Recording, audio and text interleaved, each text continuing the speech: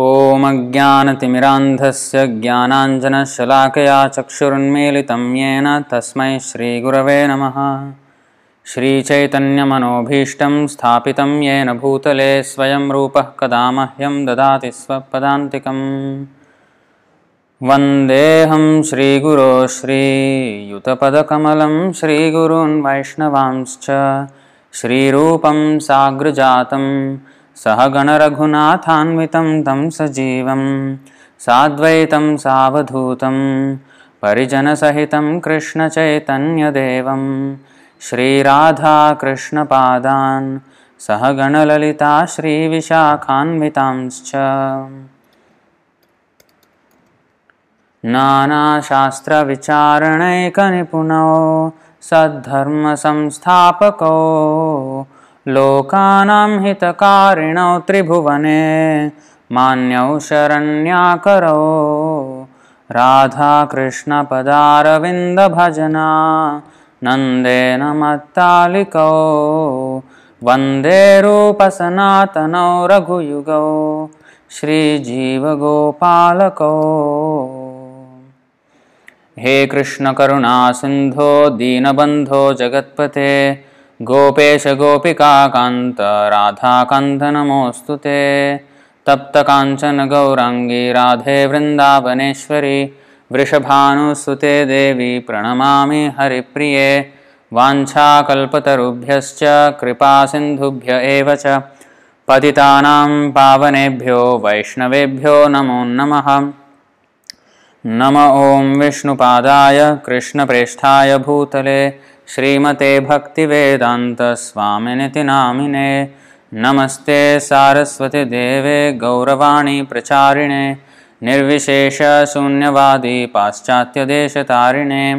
जय श्री कृष्ण चैतन्य प्रभु नित्यानंद श्री अद्वैत गदाधर श्रीवासादि गौरभक्तवृंद। हरे Krishna Krishna Krishna Hare Hare Hare Ram Ram Ram Hare Hare. So welcome to this episode 10 of the Nectar of Instruction series, and today we will be studying the verse number 9 of Sri Upadeshamrita by Srila Rupa Goswami. If time permits, we may also go to 10 and 11, but let's see. So it's a very interesting topic, is the glories of Radha Kunda, the lake of Srimati Radharani. And actually many people do not know about Radha Kund except for Gaudiya Vaishnavas. Other people almost do not know about Radha Kund at all. So before we proceed further, I would like to check the audio levels, if everything is alright. I think it's alright. Please let me know if there is any audio issue.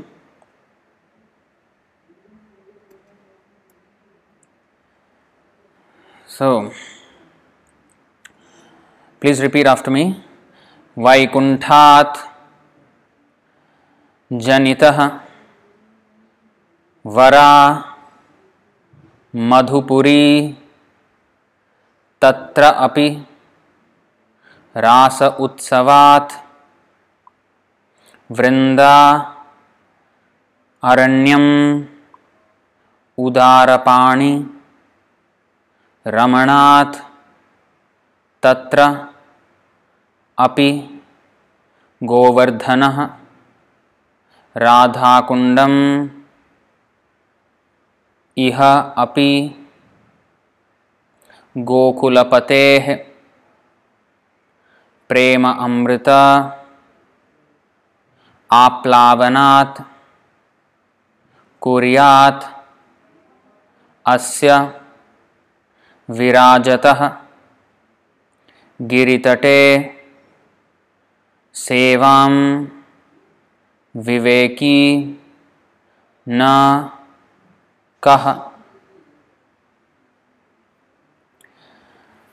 So this verse, these three verses 9, 10 and 11, 11th being the last verse, all these three verses highlight the importance of Radha Kunda. Kunda means lake. It is not pronounced as Kunda, it is Kunda. Kunda. So, the first verse of Upadeshamrita is about the qualifications of a most advanced devotee who can be the spiritual master of the whole world.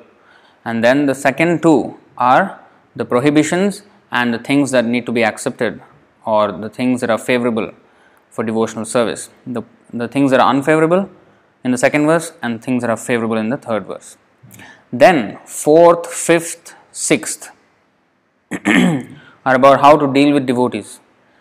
And then seventh and eighth are about how to come to the stage of perfection.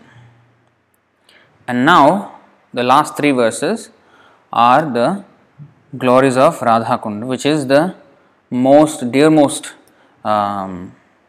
lake of Krishna. Why suddenly we jump to this topic from whatever we have been learning?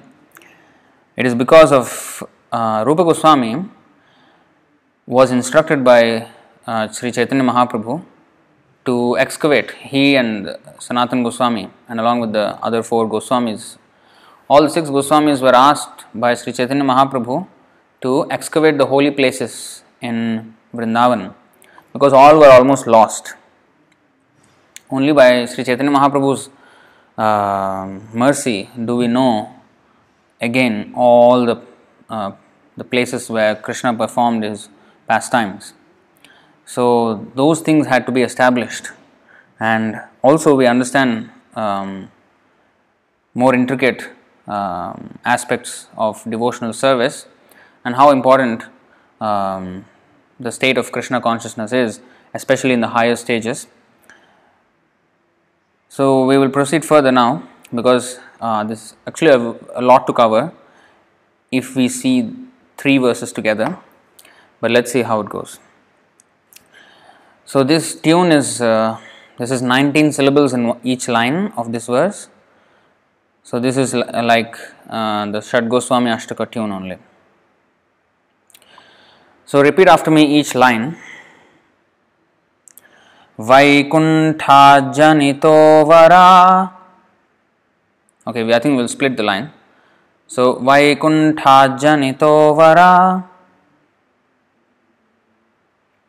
Madhupuri Tatrapi rasotsavad Vrindaranyamudara Ramanat Tatrapi Govardhana Radha Kundamihapi Gokulapate Premamrita Plavanat Kuryadasya Virajato Giritate Sevam Vivekinaka. So now the whole line. Vaikuntha janito vara madhupuri tatrapi rasotsavad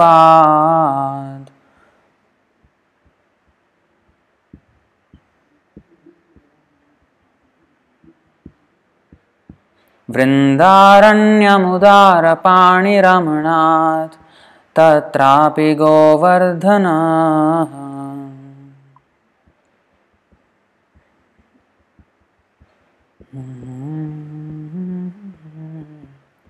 Radha Kundamihapi Gokulapate Premamrita Plavanat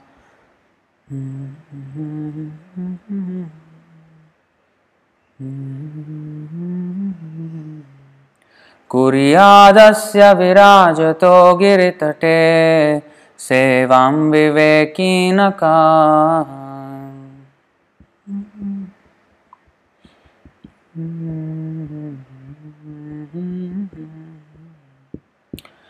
So I will just chant it again. You don't have to repeat now. So, but try to memorize all these verses. It is good to chant them whenever you are free, whenever you have time. It's good to chant the whole 11 verses of the Upadeshamrita. वैकुण्ठाज्जनितो वरामधुपुरी तत्रापि रासोत्सवात् वृन्दारण्यमुदारपाणिरमणात् तत्रापि गोवर्धनः राधाकुण्डमिहापि गोकुलपतेः प्रेमामृताप्लावनात् कुर्यादस्य विराजतो गिरितटे सेवां विवेकिनकः. So Vaikunthat, than Vaikuntha,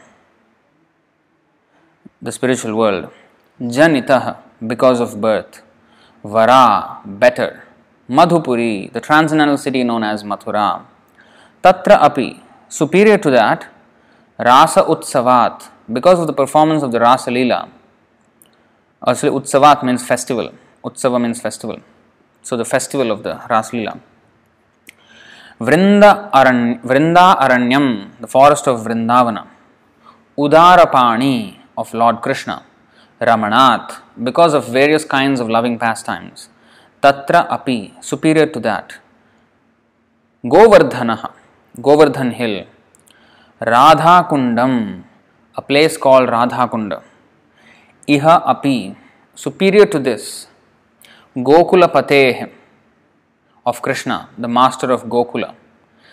Prema Amrita, with the nectar of divine love. Aplavanat, because of being overflooded. Kuryat, would do. Asya, of this Radha Kunda. Virajataha, situated. Giritate, at the foot of Govardhan hill. Sevam, service. Viveki, who is intelligent. Na, not. Kaha, who.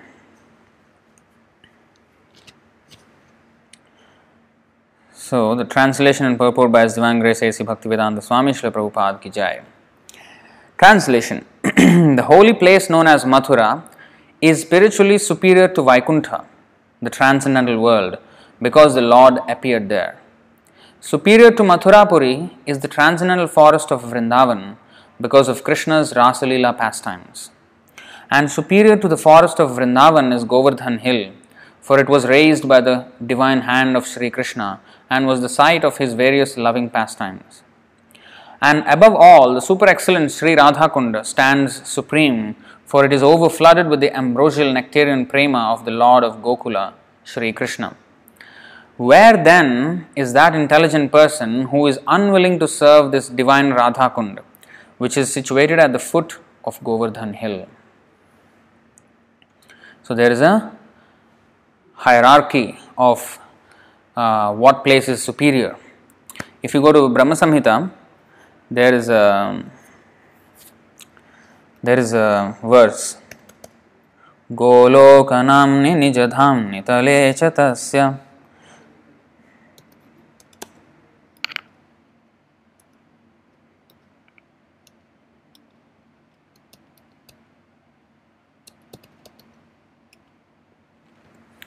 Okay, this is Brahma Samhita, chapter 5, text 43. Golokanamni nijadhamni tale chatasya devi mahesha haridhama suteshu teshu te prabhava nichaya vihitaschayena govindamadi purusham tamaham bhajami. You see, this is the hierarchy of abodes, the planetary systems. From the material world all the way to the spiritual world, right? Lowest of all is located Devi Dhama. Devi Dhama means the mundane world, this material world and mundane world, when we say all the innumerable universes, everything included. Next above it is Mahesha Dham, abode of Mahesha. Mahesh means Lord Shiva. That means Kailash Dham. And above Mahesh Dham is placed Haridham. Haridham means abode of Hari, which is called Vaikuntha. And above them all is located Krishna's own realm named Goloka. I adore the primeval Lord Govinda, who has allotted their respective authorities to the rulers of those graded realms. So, This is Brahma's prayer, where he is praying to Lord Govinda. Govinda Mahadi Purusham Tamaham Bhajami. How he has arranged all these gradations of different planetary systems, the material world. Then there is, between the material and spiritual world, there is Maheshadham. There is the Shiva's abode, which is the Kailash Dham, where Lord Sadashiva stays. And above him is Haridham, Vaikuntha. And above even Vaikuntha is Golokadham. Golokanamni nijadhamni talecha tasya Devi Mahesha Haridhama Suteshu Teshu. In fact, in the Laghu Bhagavatamrita, I think, which is a book written by Srila Rupa Goswami, I think, or Sanatana Goswami. I may get it wrong, one of the two. So, in that, there is even more information about in Haridham, Vaikuntha Dham, then there is Ayodhya Dham, then there is Dwarka Dham, then there is Mathura Dham, then there is Goloka Dham. But here, in this verse, it is said that Gokula, when the Goloka means in the spiritual world, the spiritual planet of Krishna, Gokula means the replica of Goloka manifested within this material world. So this Gokul is situated in Uttar Pradesh in India, Mathurapuri. Mathurapuri is 84 kroshas. 1 krosha is 2 square miles in area, and 84 kroshas is the area of Mathura district. Now that Mathurapuri is, and especially the Vrindavan, Mathura also, they are replicas of the spiritual world. That means they are as unlimited as the spiritual world. So it is explained that Krishna, when he was tending the cows in Vrindavan, he was tending unlimited cows. There was no limit to the number of cows he was tending. Nanda Maharaj himself had 900,000 cows, and each of the cowherdmen had many hundreds of thousand cows. Most was Nanda Maharaj, which was 900,000 cows. And Krishna was tending to the calves of those cows. And all the boys used to take the calves and they used to go into the forest and play there, and while the cows are eating grass and everything. And then some demon comes and they kill the demon, and then the rest of the time they are playing. And unlimited cows, how can unlimited number of cows fit into that 84 kroshas? It is not, and they were only near the Govardhan hill and all the Vrindavan all the Dwadasha Kanan, the 12 forests of Vrindavan. They were roaming in these forests. And how can unlimited number of cows fit in that place? So the answer is that Krishna, when he came, he has, within that small piece of land, he has inserted the entire Goloka Vrindavan Dham, the Goloka planet. To get an idea of how big is the Goloka planet, it is said that, we kind of get an idea of how big the earth is. Now, we do not have any estimation of how big the universe is, but the Vedas say that it is 4 billion miles in diameter, this universe, and there are many other universes which are very, very much bigger than this. And this is supposed to be the smallest universe. And therefore, because it is 4 billion miles in diameter, the head of this universe is Lord Brahma, who has 4 heads. So, there are universes with 10-headed Brahma, 20-headed Brahma, 100-headed, 1,000-headed, 10,000, 1 million, 10 million, 1 billion, 10 billion, trillion, quadrillion heads. And that many billion miles. So, how many heads multiplied by 1 billion miles is the diameter of those universes. And in this way, we can hardly imagine the expanse of the material world. And in Vaikuntha is not just one place. There are millions of planets in Vaikuntha Loka, and each Vaikuntha planet is bigger than the entire material world with all its millions and billions and trillions of universes combined together. It's smaller than each of those Vaikuntha planets in the spiritual world. And there are millions of such Vaikuntha planets. And Goloka Vrindavan Dham is bigger than all the Vaikuntha planets and the material world put together. So that big Golok Vrindavan Dham is. That is the Krishna's original planet. But in this Gokula, when we say Gokula, it is the earthly manifestation of the original Goloka. So Goloka and Gokula. So in Gokula, he has inserted the entire Golok Dham on this earth in that limited space. You may say, how is that possible? Anything is possible for Krishna. Another example is how he inserted time. The gopis danced with Krishna for one night.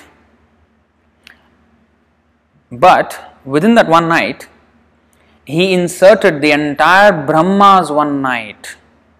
They actually danced for one night of Brahma, which is 4.32 billion years. So, but it just was fit into one night of earth. How is that possible? That is spiritual. So, in the spiritual world, it is said, what is that? Brahma Samhita, 5th chapter, 56th verse. It is said, what is that?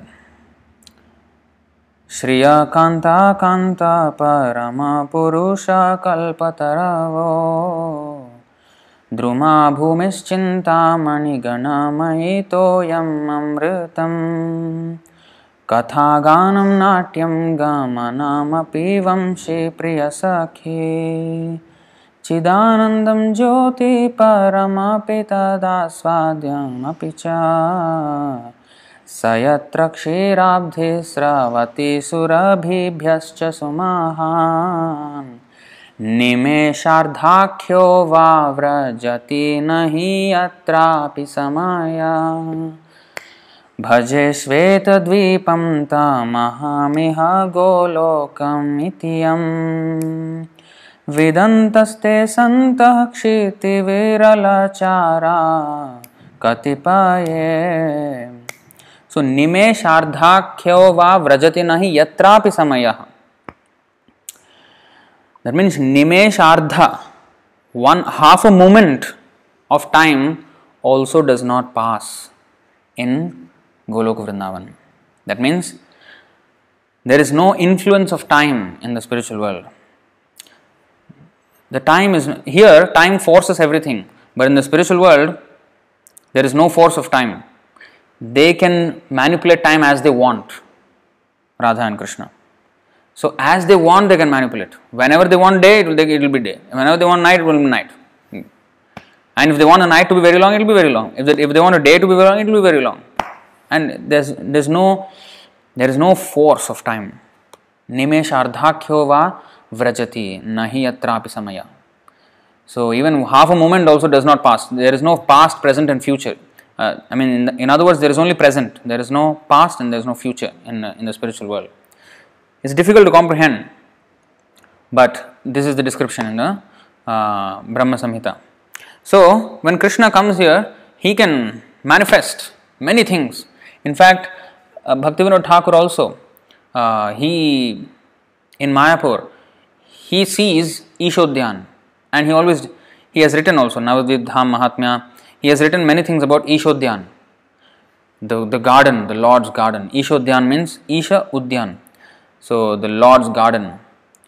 So he says that an ordinary person would see just a hut and a kamandalu and that's it, a few articles of a sannyasi. But a devotee who has actually achieved perfection of vision, who is completely in love of Krishna, he can see a grand, very grand spiritual garden with palaces and with full opulence of the forest of Vrindavan, of the Golok Dham, he can see there. And that is the description of Bhaktivinoda Thakur. But ordinary people can't see it. So, similarly, when we go to Vrindavan, we actually don't see the real Vrindavan, because we are contaminated with materialistic vision. Only when our vision is purified, then one can see the real Vrindavan. That's why, what is that? Narottam Das Thakur also, Kabe Hama Bujhabo Shri Vrindavan. He's asking when I can see, when I can be, what is that? When I can achieve the mercy of Rupa Goswami and when I can see the real Vrindavan with these two eyes. He's asking like that. And even in the Tulsi song also, what is that? When can I see? I think the third verse. I forget. If I sing, then I remember. So, third verse. So, it is when please, we are asking the Tulsi Devi, please show me please give me the power to see the Vrindavan. So, this is to be understood that we can't see Premanjana Churita Bhakti Vilochanena Santas Sadaiva Hridayeshu Vilokayanti. The pure devotee imbued with love of Krishna, he can see the Lord's name as non-different from the Lord. He can see the Lord everywhere. He can see the Lord's pastimes everywhere. Bhaktivinoda Thakur has sung Chaudda Bhuvana Majhe. This Harinam is all over the universe. Everywhere is the Harinam. But we can't see. We see nobody is chanting, nobody.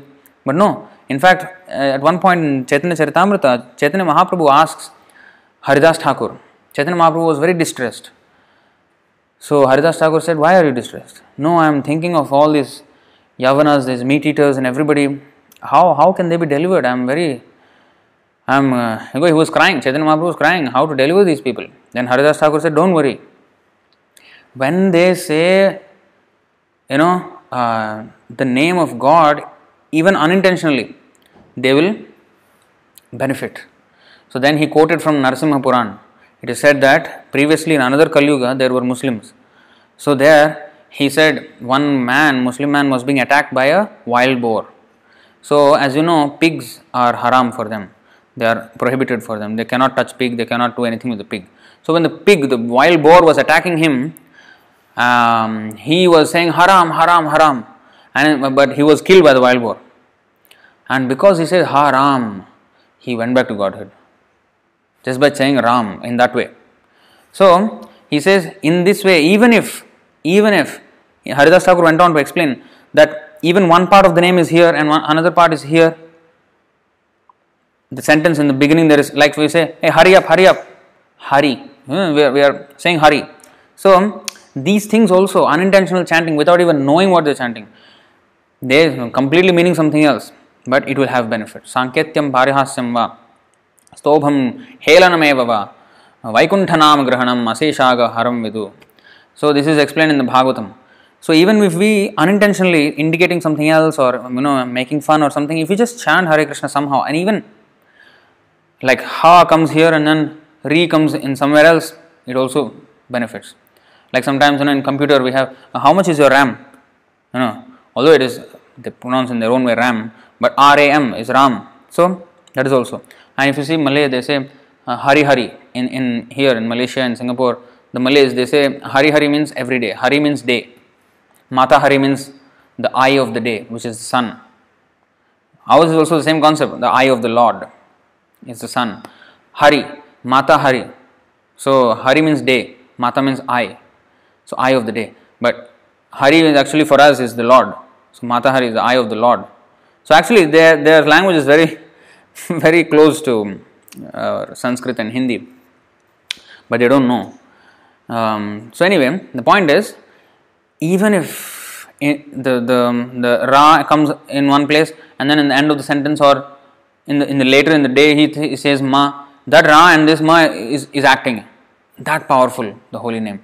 So a pure devotee, he is always seeing everybody is chanting the holy name except me. I am the most unfortunate one who is not attracted to chanting. So in this way, the way a pure devotee sees is completely different from how we see. And he sees the Lord's pastimes everywhere. He sees the Lord's everything, paraphernalia, entourage. He can see the devotees, everything. That's why Gaur Arati song, the Chaitanya Mahaprabhu's Arati song that Bhaktivinoda Thakur has written, it's his vision. It's what he's seeing. It's not what he's imagining or some concocting. No, it is actually what he's seeing. So the pure devotee's vision is like that. And once we are perfect, then we can see all these rahasyas, these secrets, confidential aspects of Krishna and his existence. So anyway, coming back, so this is the gradation of planets, Goloka Dhamni Nija Dhamni. But now he's saying in this verse that more than Vaikuntha is the Mathura on this earth. on this earth, the Mathura that is there in the Uttar Pradesh state in India, that is more opulent than Vaikuntha in the spiritual world. In fact, Srila Prabhupada said this Radha Damodar temple, which is in Vrindavan, he was staying there for 10 years before he went to America. And he said that Radha Damodar temple is the center of the hub of the whole wheel of the universe. That Radha Damodar temple, center of the entire universe, an entire spiritual world even. So, how he is seeing it, we can't even understand. But that is his vision, you see. So, Rupa Goswami is saying something similar. So, the holy place known as Mathura is spiritually superior to Vaikuntha, the transcendental world, because the Lord appeared there. Superior to Mathurapuri is the transcendental forest of Vrindavan, because of Krishna's Raslila pastimes. And superior to the forest of Vrindavan is Govardhan Hill, for it was raised by the divine hand of Sri Krishna. In Vrindavan, Govardhan Hill is even more superior, and was the site of his various loving pastimes. Not only he lifted the Govardhan Hill, he along with the cows and the calves and his friends and everybody, and even with sometimes with the gopis, he used to have a lot of pastimes at Govardhan Hill, on the Govardhan Hill, around the forests that surround the Govardhan Hill, everywhere. He was having a lot of pastimes, a lot of leelas there. So therefore, the Govardhan Hill is very more superior to even Vrindavan. And above all, the super excellent Sri Radha Kund stands supreme, for it is overflooded with the ambrosial nectarian prema of the Lord of Gokula, Sri Krishna. Where then is that intelligent person who is unwilling to serve this divine Radha Kund, which is situated at the foot of Govardhan Hill? So, I think you understand by now how to map the Sanskrit with the English. Vaikuntha Janito Vara. Vara means better. So, better than Vaikuntha is Madhupuri, that means Mathura Puri. And Tatrapi, more than that, is Rasotsavat, Vrindavanam, Vrindaranyam. More than that is the place of the Rasotsava, the Raslila pastimes, which is Vrindavan. And in Vrindavan, Udarapani Ramana, the place where Udarapani means the broad shouldered Krishna. He had Ramanath means various pastimes. So Tatrapi, more than that, is Govardhana. And Radha Kundam Ihapi means even more sacred than Govardhan, because Gokulapate Premramrita Plavanat. Gokulapate means of the Lord of Gokula, which is Krishna. Premamrita Plavanat. Prema Amrita, the nectar and ambrosial nectar of love of Godhead, is overflowing there at Radha Kund. Kuryadasya Virajato. Kuryad means who does. Kuryad means does. Would do. Would do. But we will actually, Kuryad and Viveki, Sevam Vivekinaka is actually together. Kuryad and Sevam Vivekinaka is together. Asya Virajato Giritate, which is at the foot of the Giritate. Virajato means situated. The Radha Kund is situated at the foothill of the Govardhan. That's why when we do Govardhan Parikrama, we go to Radha Kund and Shama Kund there. So Kunda means the lake. Shama Kund means the lake of Krishna. Radha Kund means the lake of Radharani. So at this Virajato Giritate, the lake which is situated at the foot of the Govardhan hill, Kuryadasya Sevam Vivekinaka, who is the intelligent? Viveki means intelligent person. Viveka means intelligence. Viveki means one who is intelligent. So Sevam Vivekinaka, where is that intelligent man who will not do seva of Krishna at the banks of Radha Kund? So in this way, he has constructed the shloka. Now purport. The spiritual world is 3/4 of the total creation of the Supreme Personality of Godhead, and it is the most exalted region. You know this? Tripada Vibhuti, Ekpad Vibhuti, Ekamshena Sthito Jagat. In Bhagavad Gita, he says, 10th chapter, 42nd verse, he says, we'll check out the verse.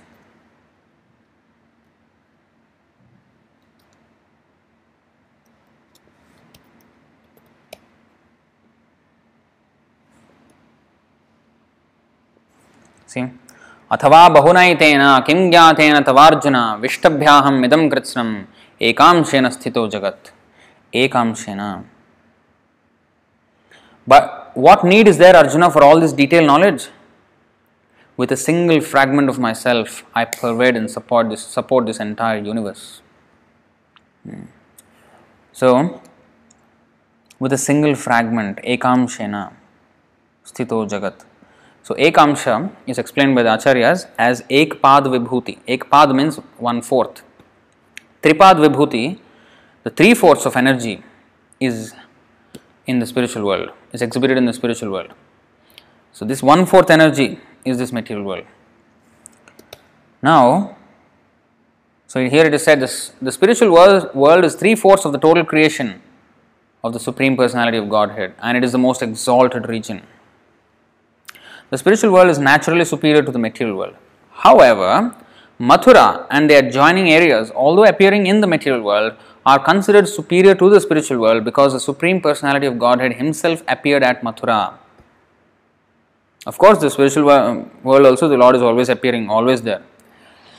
But why this is more superior? Because in the material world, for the Lord to come, when He has no need to come, and He comes for the benefit of everyone, to show His mercy, that is more laudable than He staying in His own abode.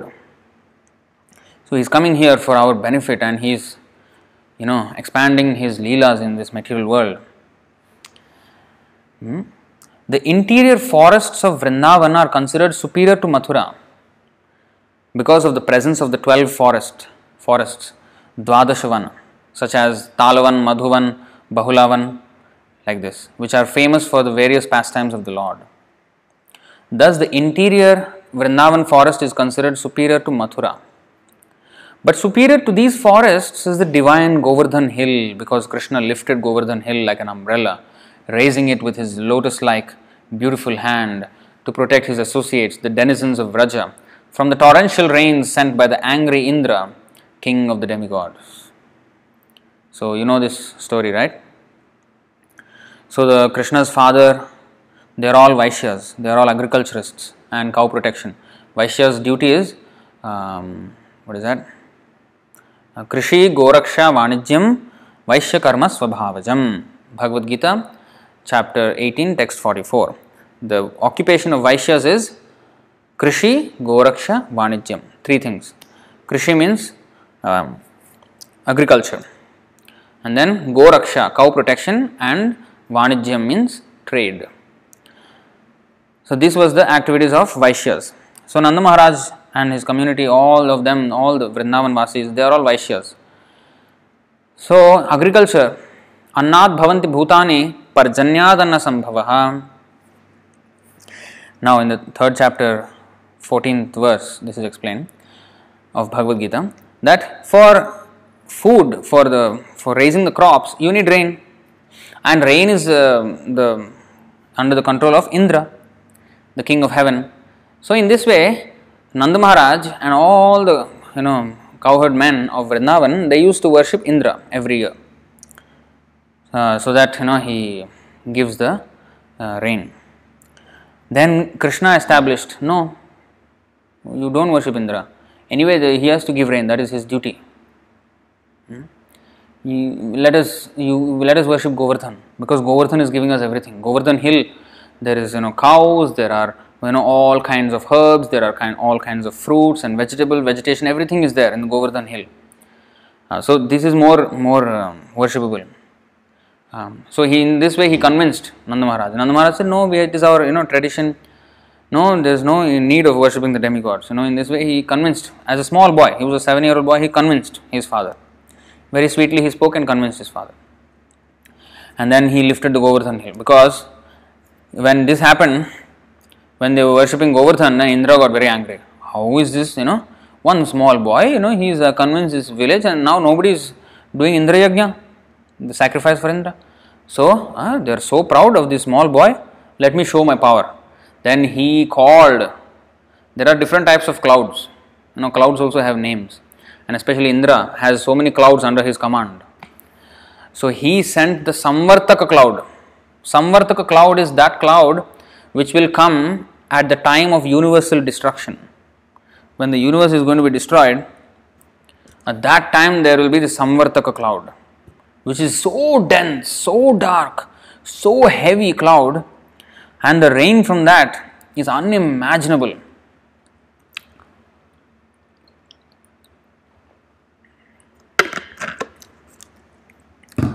No, that kind of, the whole planets of the universe, they are all destroyed by that rain. The planets are dissolved in the water. That kind of heavy rain, not just ordinary rain. So that cloud he sent, and he sent that cloud on Gokul, and it was raining heavily, and everything was flooding. Then Krishna said, "No, come under me, come here." Then he lifted the whole Govardhan with his left hand, little finger like this. And for 7 days he was standing there. And all the Vrindavan Vasis all came under the shelter of the Govardhan hill. And the rains were pouring for 7 continuous days and nights without stop. But so it was like a lockdown. All of them were locked down under the Govardhan hill.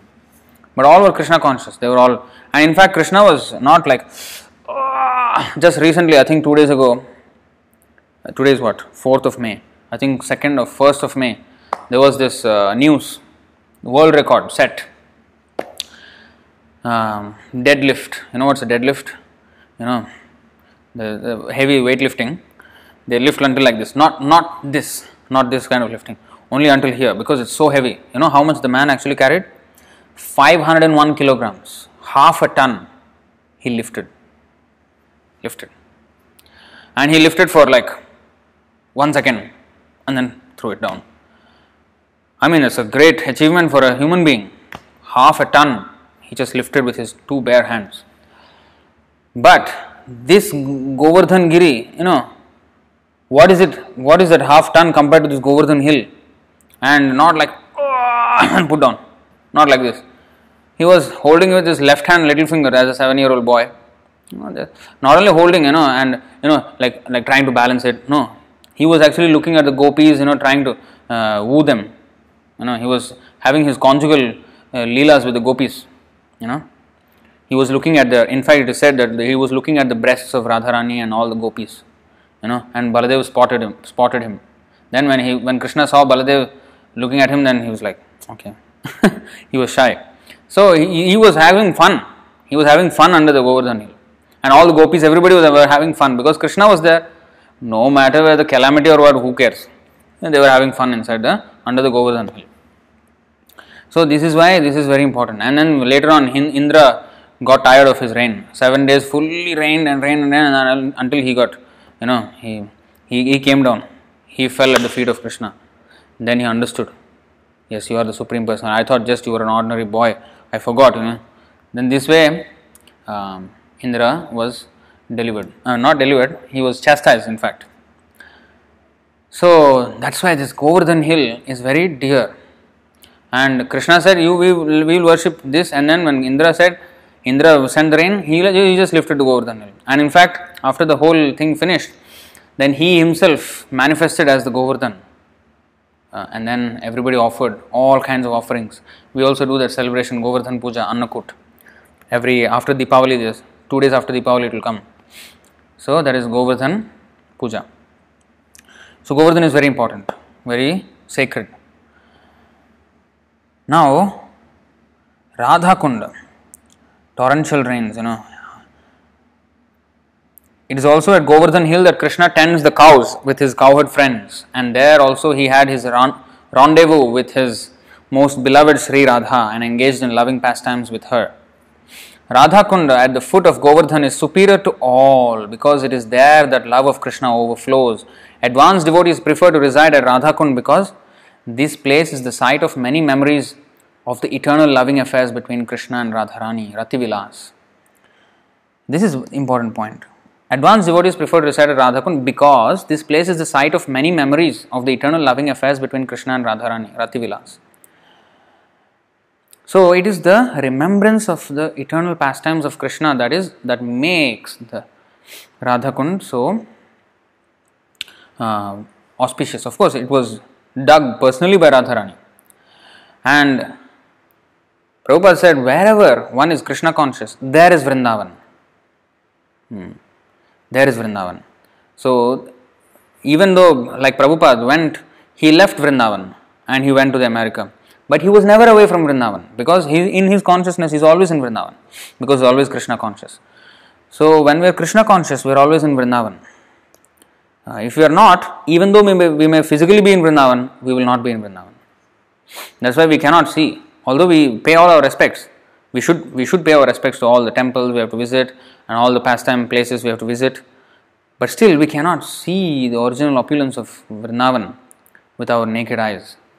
Which is one of the reasons why Srila Prabhupada asked his disciples to go to Vrindavan, stay there for 3 days, maximum 1 week, and come out.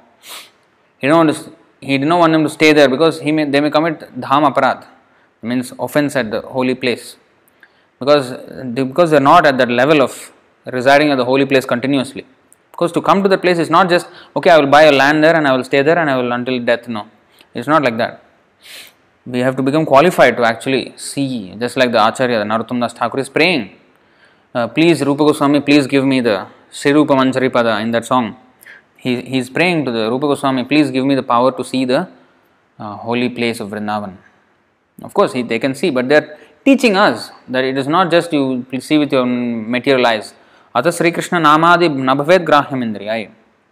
We have to have Premanjana Churita Bhakti Vilochanena. That has to be there. The eyes tinged with love of Godhead. In Chaitanya Charitamrita Madhyalila, it is stated that when Sri Chaitanya Mahaprabhu first visited the area of Rajabhumi, he could not at first find the location of Radhakund. This means that Sri Chaitanya Mahaprabhu was actually searching for the exact location of Radhakunda. Finally, he found the holy spot and there was a small pond there. He took his bath in the small pond and told his devotees that the actual Radhakunda was situated there. Later, the pond was excavated by Lord Chaitanya's devotees, headed by the 6 Goswamis such as Rupa and Raghunath Das. Presently, there is a large lake known as Radhakund there. Sri Rupa Goswami has given much stress to Radhakund because of Sri Chaitanya Mahaprabhu's desire to find it. Who then would give up Radhakund and try to reside elsewhere? No person with transcendental intelligence would do so. The importance of Radhakund, however, cannot be realized by other Vaishnava Sampradayas. You see, he is saying something else now. The importance of Radhakund, however, cannot be realized by other Vaishnava Sampradayas also. Nor can persons uninterested in the devotional service of Lord Chaitanya Mahaprabhu understand the spiritual importance and divine nature of Radhakund. Thus, Radhakund is mainly worshipped by the Gaudiya Vaishnavas, the followers of Lord Sri Krishna Chaitanya Mahaprabhu. So how come this lake is so important? Why is it so important? How did it all start? Where from it came? How it started all? What is the story behind this Radhakunda? So this is explained actually very nicely by Vishwanath Chakravarti Thakur. He quoted from some Puranas. So in the Bhagavatam, Canto 10, Chapter 36, this is all explained, and Vishwanath Chakravarti Thakur actually writes in the commentary of the 16th verse of the 36th chapter of 10th Canto, the whole story of Radhakund. So it has a very unusual beginning, the Radhakund. Radhakund started with Arishtasura story. Very, very different start as we would compare to what we would expect. So it actually started with Arishtasura. Arishtasura was this demon in the shape of a huge bull, who was sent by Kamsa. Because Kamsa was the sister of Devaki, and Devaki was the mother of Krishna. So the 8th son of Devaki would kill Kamsa. That was the prophecy already proclaimed by the oracle at the time of Vasudev's and Devaki's marriage. So he heard this voice from the sky, that the oracle that says that, oh, the 8th son of Devaki will be your death. At that time he wanted to kill his sister. What 8th son? My sister will not survive, first of all. So he wanted to kill, but Vasudev, he pleaded with him and spoke to him nicely and said, you imprison us and we will personally bring you one by one all the children. And you can kill them or you can do whatever you like, but please don't kill her, she is your sister. So in this way, all right, okay, he was pacified a little bit. He imprisoned them, and in this way they have one son after another, 6 sons. All he Kamsa took and killed them right after birth, because Narad Muni told him, this 8 can be anyone. It can be the first one also, it can be the second one, it can be anything. So he tricked him in explanation, and in that way, anyone can be the death. So Vishnu is will always favor the demigods, and better you kill. So why did he say that? Because he wanted Krishna to immediately come. Because if there are more sinful activities done by Kamsa, then Krishna would come faster. So that was the agenda. So he started killing, and 6 sons went, and then 7th son, it was seemingly a miscarriage, but actually it was not a miscarriage. Baladev was transferred to the womb of Rohini, and in this way he took birth elsewhere, and then finally the 8th son was Krishna. But then when Krishna was born, Krishna, out of his mystic power, of course he first showed himself as 4-handed, and then he showed himself as 2-handed again. So it was a very uncommon birth, and there was no sexual union between Vasudeva and Devaki when Krishna was born, in the conception of Krishna. Krishna incarnated in the mind of Vasudeva, and then transferred himself into the mind of Devaki, and then transferred into the womb of Devaki. So in this way, he appeared there. And then when he appeared also, he appeared in the big 4-handed form, and then they prayed to him, Vasudeva and Devaki, please don't show your form, otherwise this Kamsa will come to kill you. Who can kill? But in their parental affection, they was, no, please be an ordinary child, please be like an ordinary child, don't show yourself, So, all right, he just became an ordinary child. Then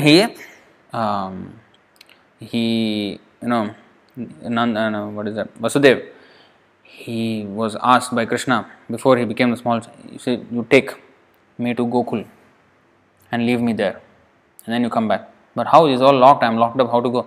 No, I will open. Then the gate just opened, and all the guards were just sleeping, and they could not even wake up.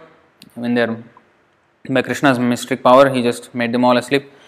And Vasudeva was carrying Devaki Vasudeva was carrying Krishna in the basket, and in this way he was going. He went. He had to cross the river, cross the Yamuna river, and then the whole river, parted way, and then he could go without even boat, nothing. The water just parted ways, and then he went all the way.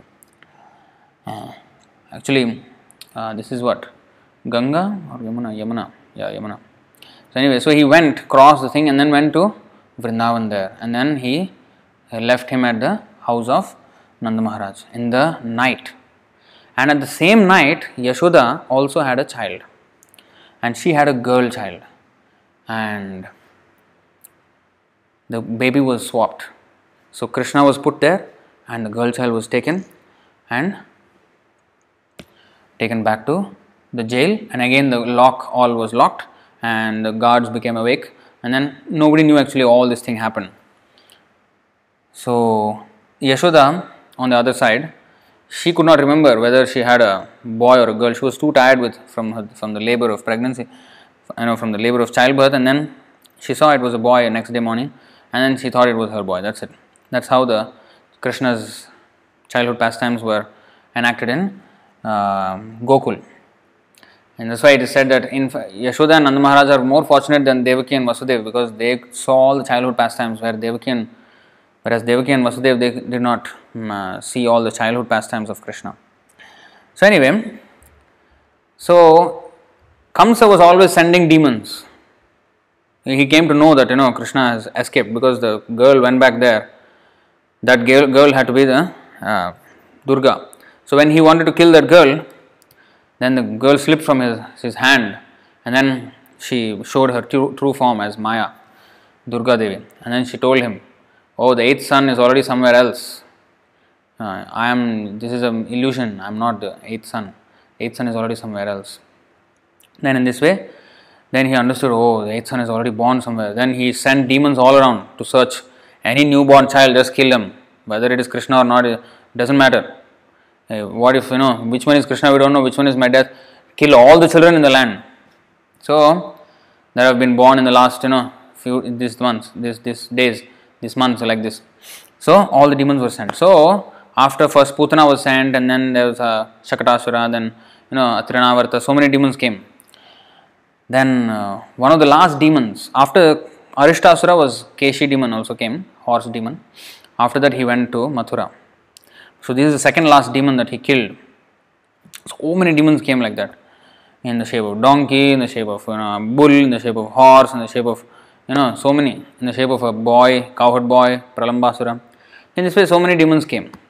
So, this Arishtasura came in the form of a huge bull, huge, like a mountain he was.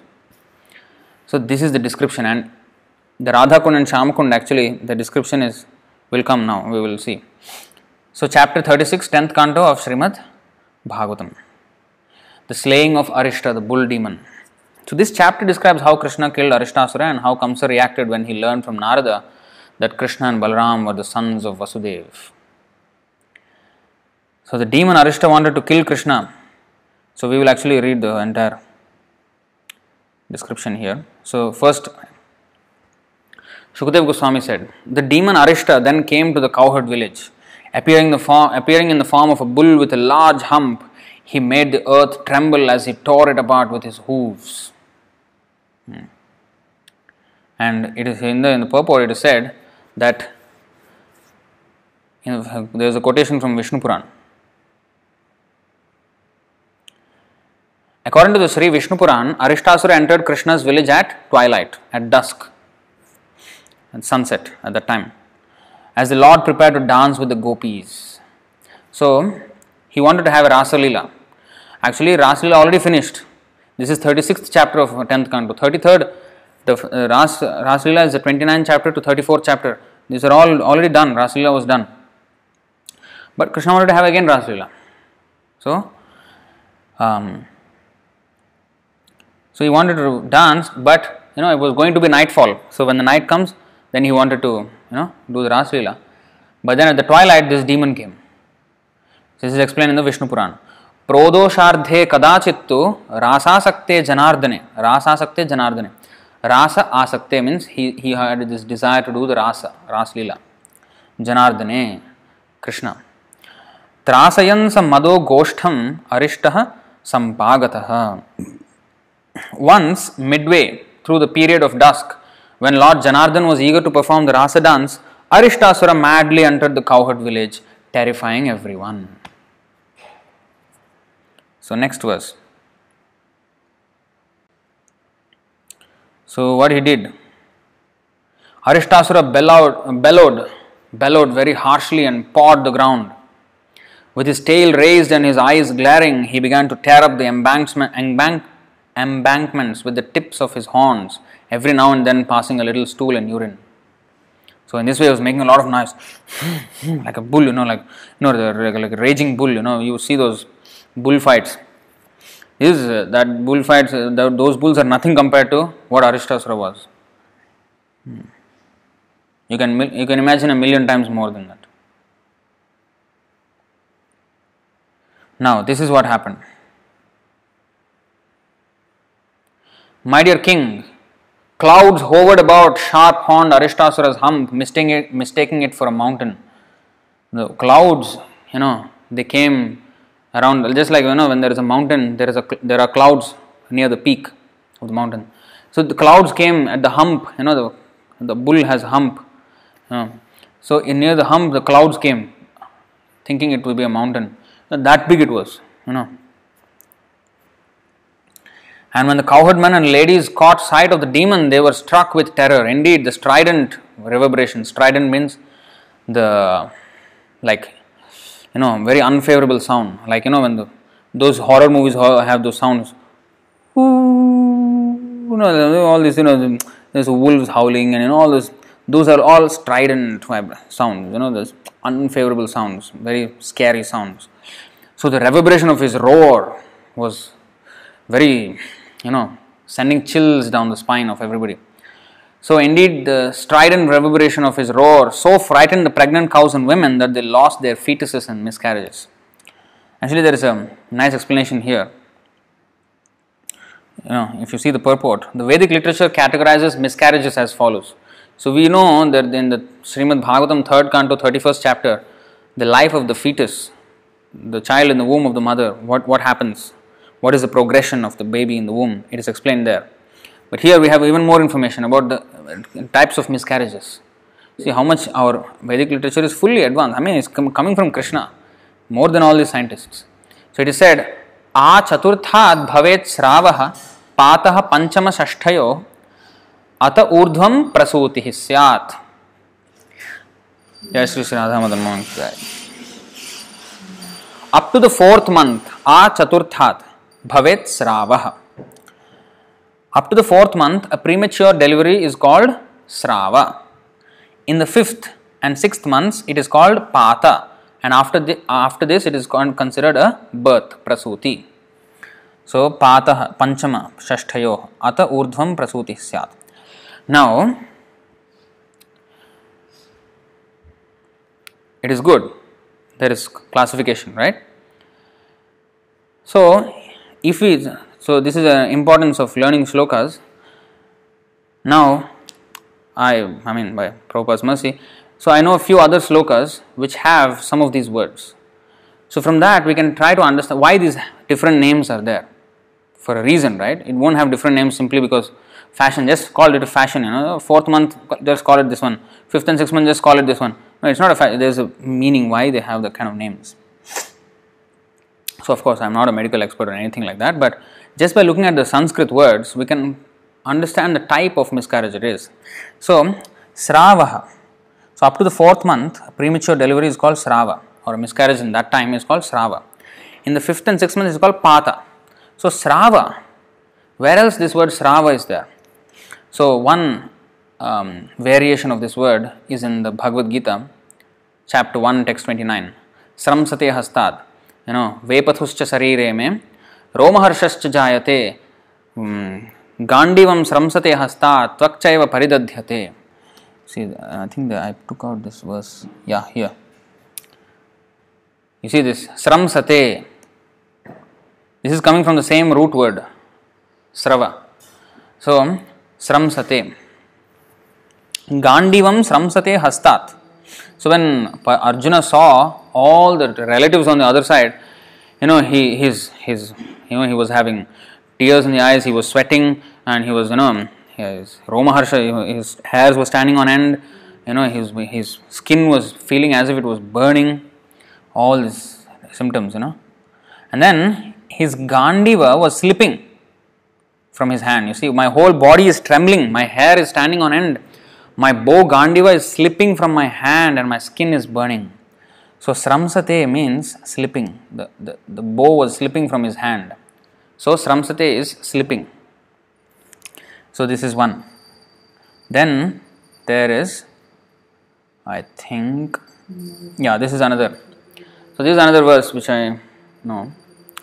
So, this yo vaivan manasi samyak asamyachan dhiyayati tasya vratam tapo danam sravatyama ghatambuvat. Sravati, you see Sravati here.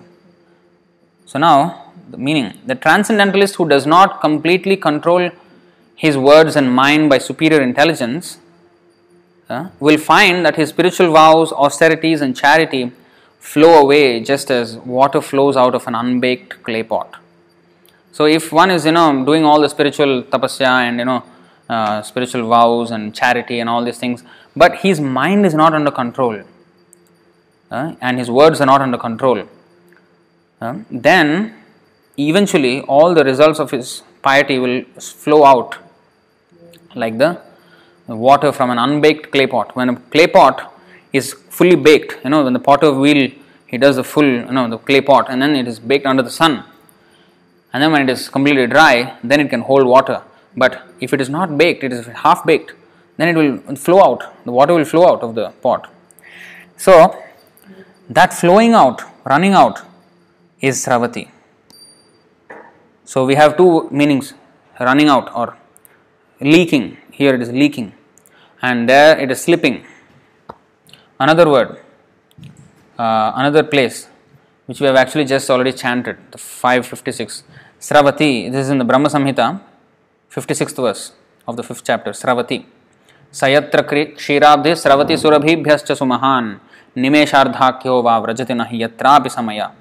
This is the line which I just quoted the other while ago.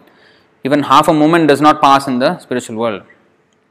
So in the line before that, Sravati, it is there. What is Sravati? Flows. Sravati means flows. The milk flows, the ocean of milk.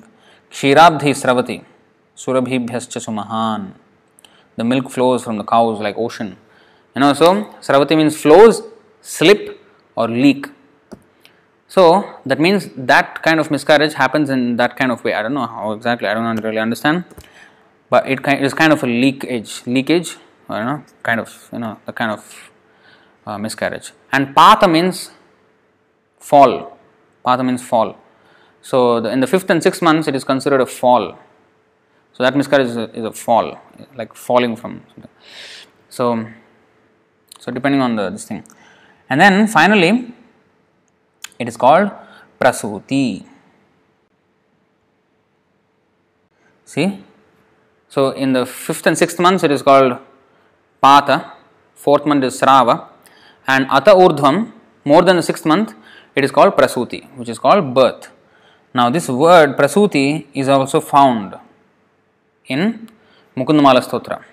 He lokah shrunuta prasuti marana vyadheschikitsami mam. So we will see that. So why I am showing you this? Because when you know words, when you know the actual meaning of the Sanskrit words, then you can connect in this way. Then you can have a better understanding. In the English translation you just saw, it just miscarriages, right? Just the pregnant cows and women, they lost their fetuses and miscarriages because of fear. You see, the detail is lost. So when one knows the Sanskrit, one can appreciate the understanding in a better way. Although it conveys the meaning already, miscarriages, it's fine. But, we just can have a more in-depth understanding. It is always good to, have different angles of this understanding. So, you will see that verse here.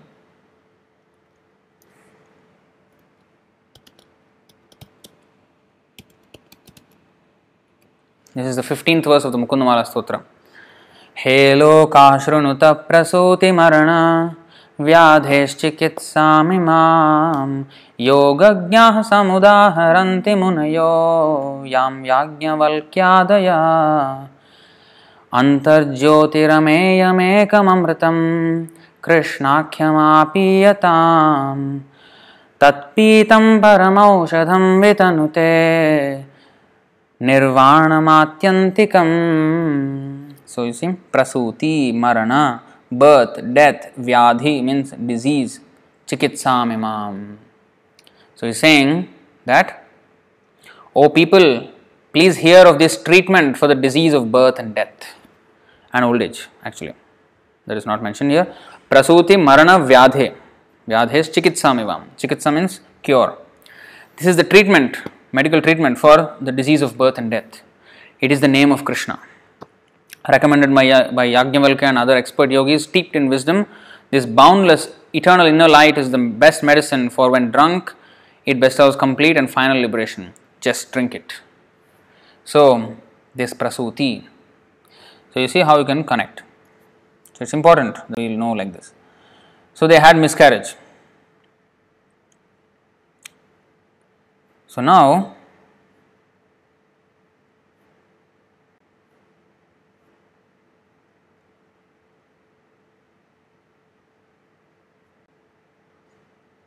one second, just let it come on.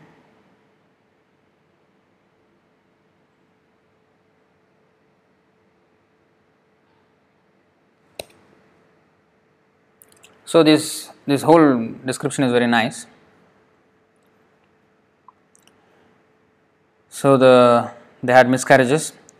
The domestic animals fled the pasture in fear. So in the miscarriages, some were in the Shrava, some were in the Pata, if you see the actual Sanskrit of the text, you see, Patanti akalato garbhaha. Akala means untimely. Patanti means fall. And Sravanti. Sravanti means the 4th month of pregnancy when it came. So Sravanti is plural. Sravati means singular. Sravanti means plural.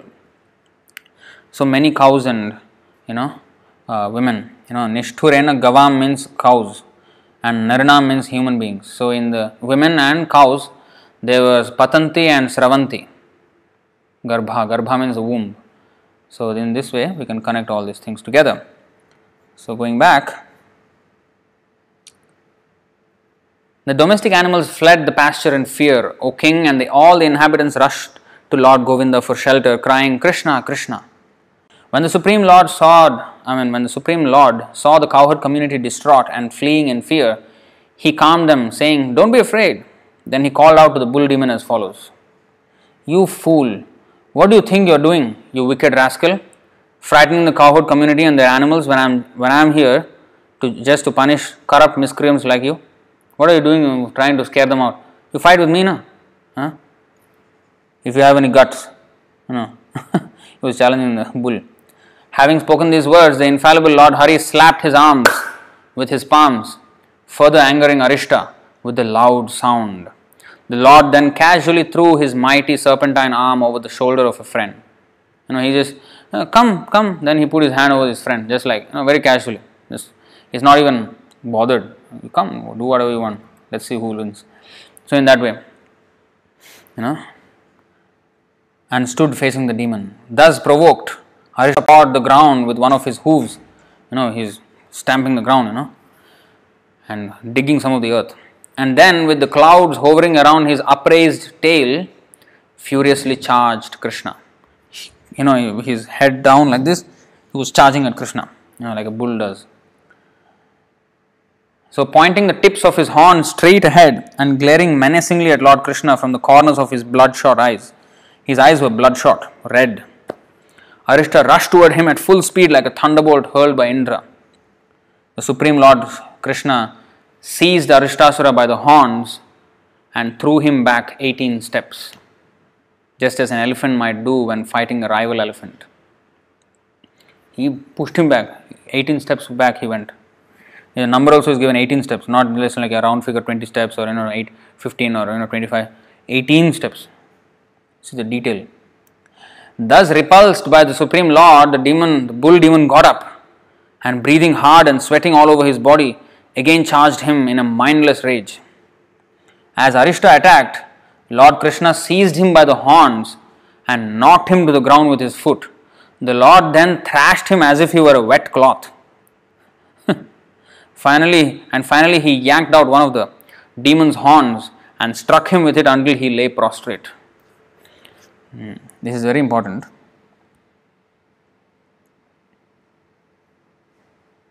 See. Tamapatantam sanigrihya shringayoh pada samakramya nipatya bhutale nishpidayamasa yathardram ambaram kritva vishanena jaghana sopatat. You see, the third line especially, nishpidayamasa yathardram ambaram. Nishpidayamasa means he beat him, yatha like ardram, wet, ambaram, garment. You know it's a Dhobi Ghat? Dhobi Ghat. In Singapore we have a MRT station called Dhobi Ghat. Actually, it is coming from the word Dhobi Ghat. Dhobi Ghat means a place where Dhobi means a washerman. He washes the clothes. So it was that before, when Singapore was a village at the time. So that name remained, but the place is completely different now. It's just like a center of the whole metropolitan city.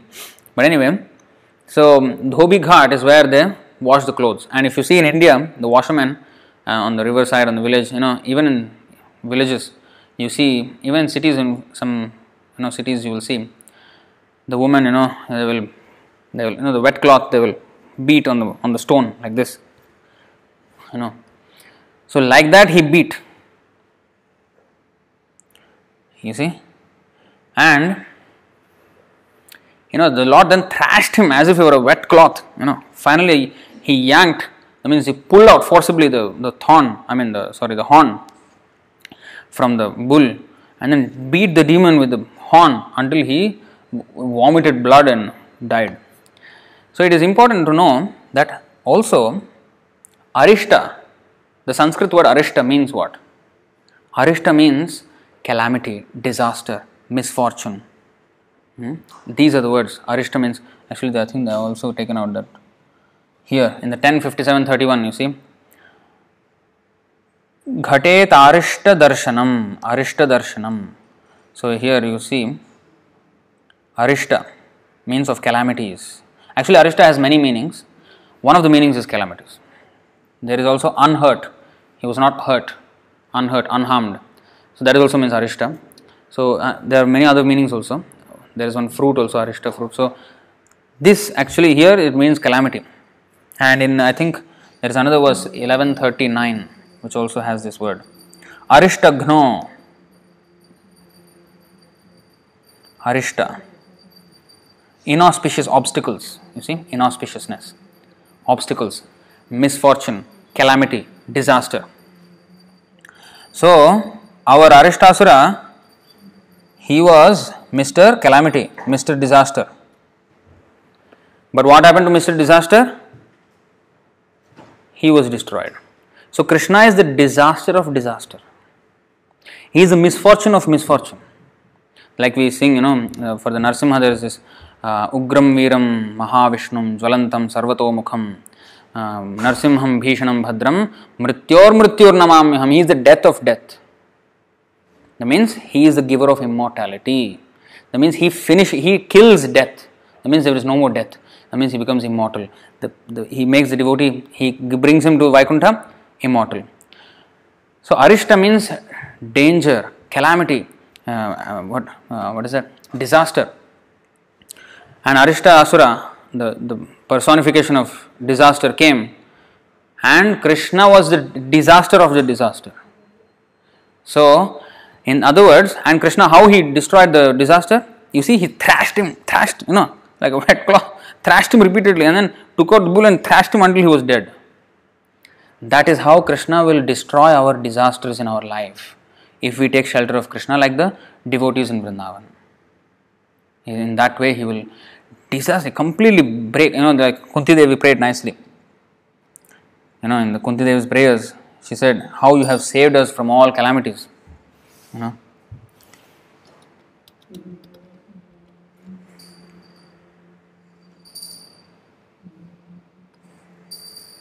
Yatha, this is Canto 1, Chapter 8, Text 23. Yatha Rishikesha Khalena Devaki Kamsena Ruddhati Chiram Shucharpita Maya Vimochitaham Chasahatmaja Vibho Tvayaiva Nathena Muhur Vipadganat. Vipadganat means great disasters, great calamities. So what is it? O Rishikesha, Master of the senses and Lord of lords, you have released your mother Devaki, who was long imprisoned and distressed by the envious King Kamsa, and me and my children from a series of constant dangers. So then next, what is the dangers? She actually listed all the dangers. That 1824. Vishan Mahagne Purushada Darshanat Asat Sabhaya Vanavasa Krichrataha Mridhe Neka Maharathastrato Draunyastrataschastra Hare Bhirakshataha. Draunyastrataschasma Hare Bhirakshataha. So, my dear Krishna, your Lordship has protected us from a poisoned cake, from a great fire, from cannibals, from the vicious assembly of the Kauravas, where Draupadi was disrobed and cheated in the gambling match, and from sufferings during our exile in the forest, and from the battle where the great generals fought, the battle of Kurukshetra. And now you have saved us from the weapon of Ashwathama. In the womb of the Uttara, there was the grandson of Arjuna, Parikshit Maharaj. That Brahmastra was thrown by Ashwathama to kill this boy, Parikshit, in the womb of the mother. But he went into the womb of the Uttara and then saved Parikshit from that Brahmastra. Okay, you should know all these stories. If you do not know, maybe you can read Krishna's book. We can't go into great detail in each of these stories. But in so many dangers, Krishna, you have saved us. You have protected us. So in other words, Krishna has saved them from the dangers in such a way that he beat the danger. He beat the disaster like, he was a disaster of a disaster. The disaster was destroyed. Just like there is this verse in Bhagavatam, Yad bhibheti swayam bhayam.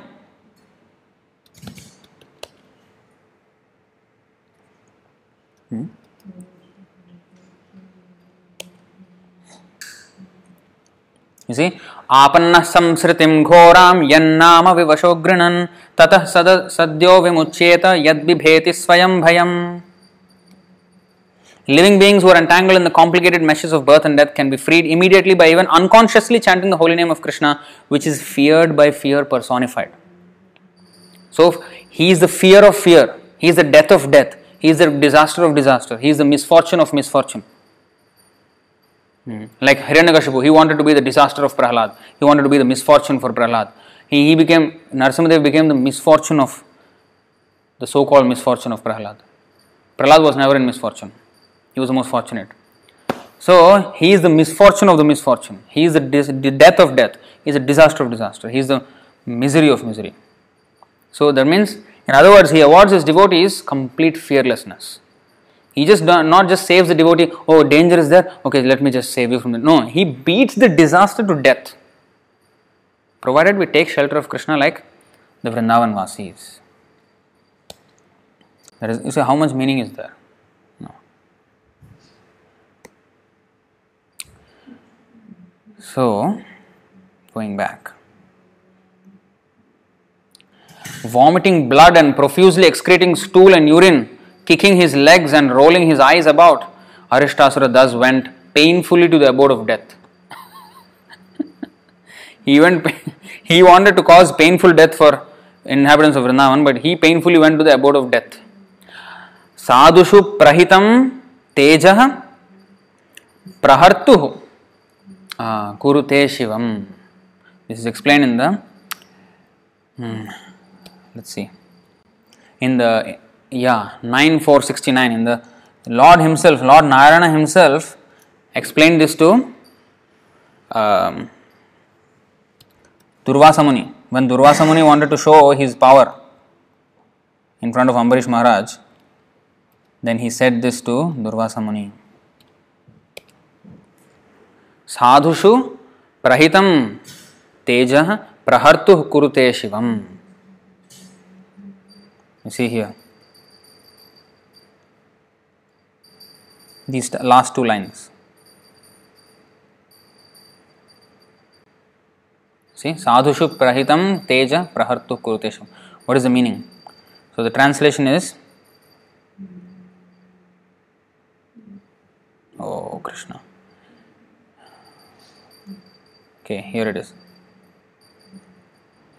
O Brahmana, let me now advise you for your own protection. Please hear from me, because the Sudarshan Chakra was scorching him. So by offending Maharaj Ambarish, you have acted with self-envy. Therefore, you should go to him immediately without a moment's delay. One's so-called prowess, when employed against the devotee, certainly harms him who employs it. Thus, it is the subject, not the object, who is harmed. So when somebody wants to use their power against devotees, that person who is trying to use the power will be harmed, not the devotee. See? Same thing happened in Bhaktivinoda Thakur's case. That, what is that guy's name? Bishaki Sen. He was trying to do his all yogic powers and trying to put Bhaktivinoda Thakur into a diseased condition. But then he was finished and Bhaktivinoda Thakur was saved. So in this way, he committed suicide after that. So in that way he was destroyed. So anybody who tries to use their power against the devotees, it will hit him only. The devotee, just like Prahlad Maharaj also. All the power that was used against him, he was unharmed and all the demons were harmed. So, going back. he painfully went to the abode of death. The demigods honored Lord Krishna by scattering flowers upon him. So in this way, in a very heroic way, he killed Arishtasura. Having thus killed the bull demon Arishta, who is a festival for the gopis' eyes, entered the cowherd village of Balram. This is very contradictory features of Krishna. So is explained in the purport also. Evam kukudminam hatva stuyamana dvijatibhi vivesha goshtham sabalo gopinam nayanotsavaha. 4 lines, 4 different things. Evam kukudminam hatva. He, first of all, he killed that large humped demon, Arishtasura. Stuyamana dvijatibhi. He was being glorified by the dvijatibhi, by the brahmanas, with nice prayers because of his wonderful killing. And vivesha goshtham sabalo. Then he entered the village back along with Sabalo, means along with Balram. Like his cowherd boy. Friend. So Balram is in the friendship with Krishna, that relationship. And Gopinam Nayanotsavaha. He is the festival for the eyes of the gopis. The gopis enjoyed just looking at him. Just enjoyed looking at him. Nayanotsavaha. Gopinam Nayanotsavaha.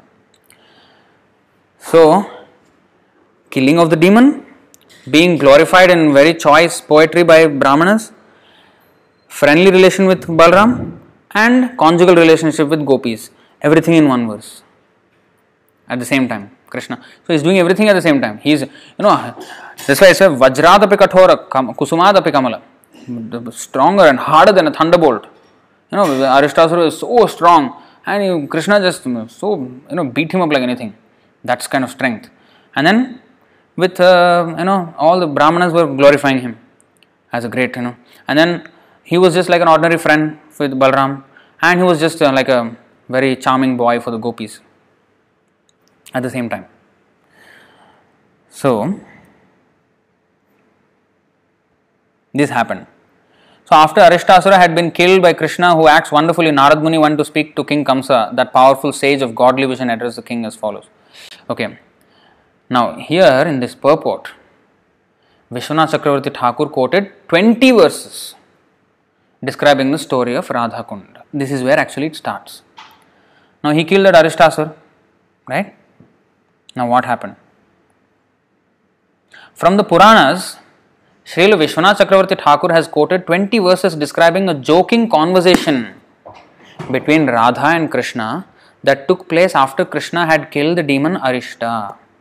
There was a joking conversation that happened between Radha and Krishna after Arishtasura was killed.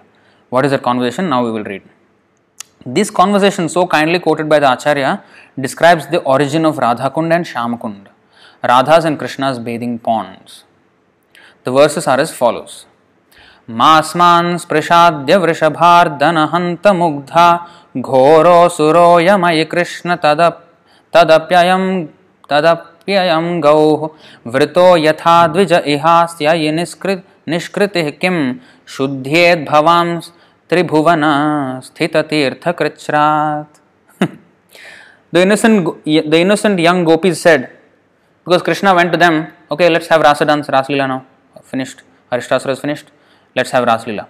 Then they said, Krishna, don't touch us now. O killer of a bull. Alas, even though Arishta was a terrible demon, still he was a male cow. So you will have to undergo atonement. You have done a big sin now. You have killed a cow. This is not ordinary. You have to atone for your sin first. First of all, they were all in fear, running here and there. Please, please, Krishna, save us.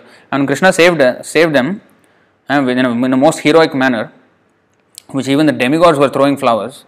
Gopis, you see how they were joking with him. You, whatever it is, demon, whatever. Now, what you did, you see, you killed a cow. You killed a bull. This is a big sin. You see. So you will have to undergo atonement just as Lord Indra did after killing Vritasura. Vritasura was actually son of a Brahmana. He was actually Chitraketu, devotee, but he was cursed by Parvati, then he became a demon. He became Vritasura. So actually he was born of a Brahmana, Tvashta. Tvashta was the priest of the demigods. So anyway, that's another story. We can't go into that because it will become very long. This story is mentioned in the 6th canto. You can go and read how that three-headed priest, what is his name?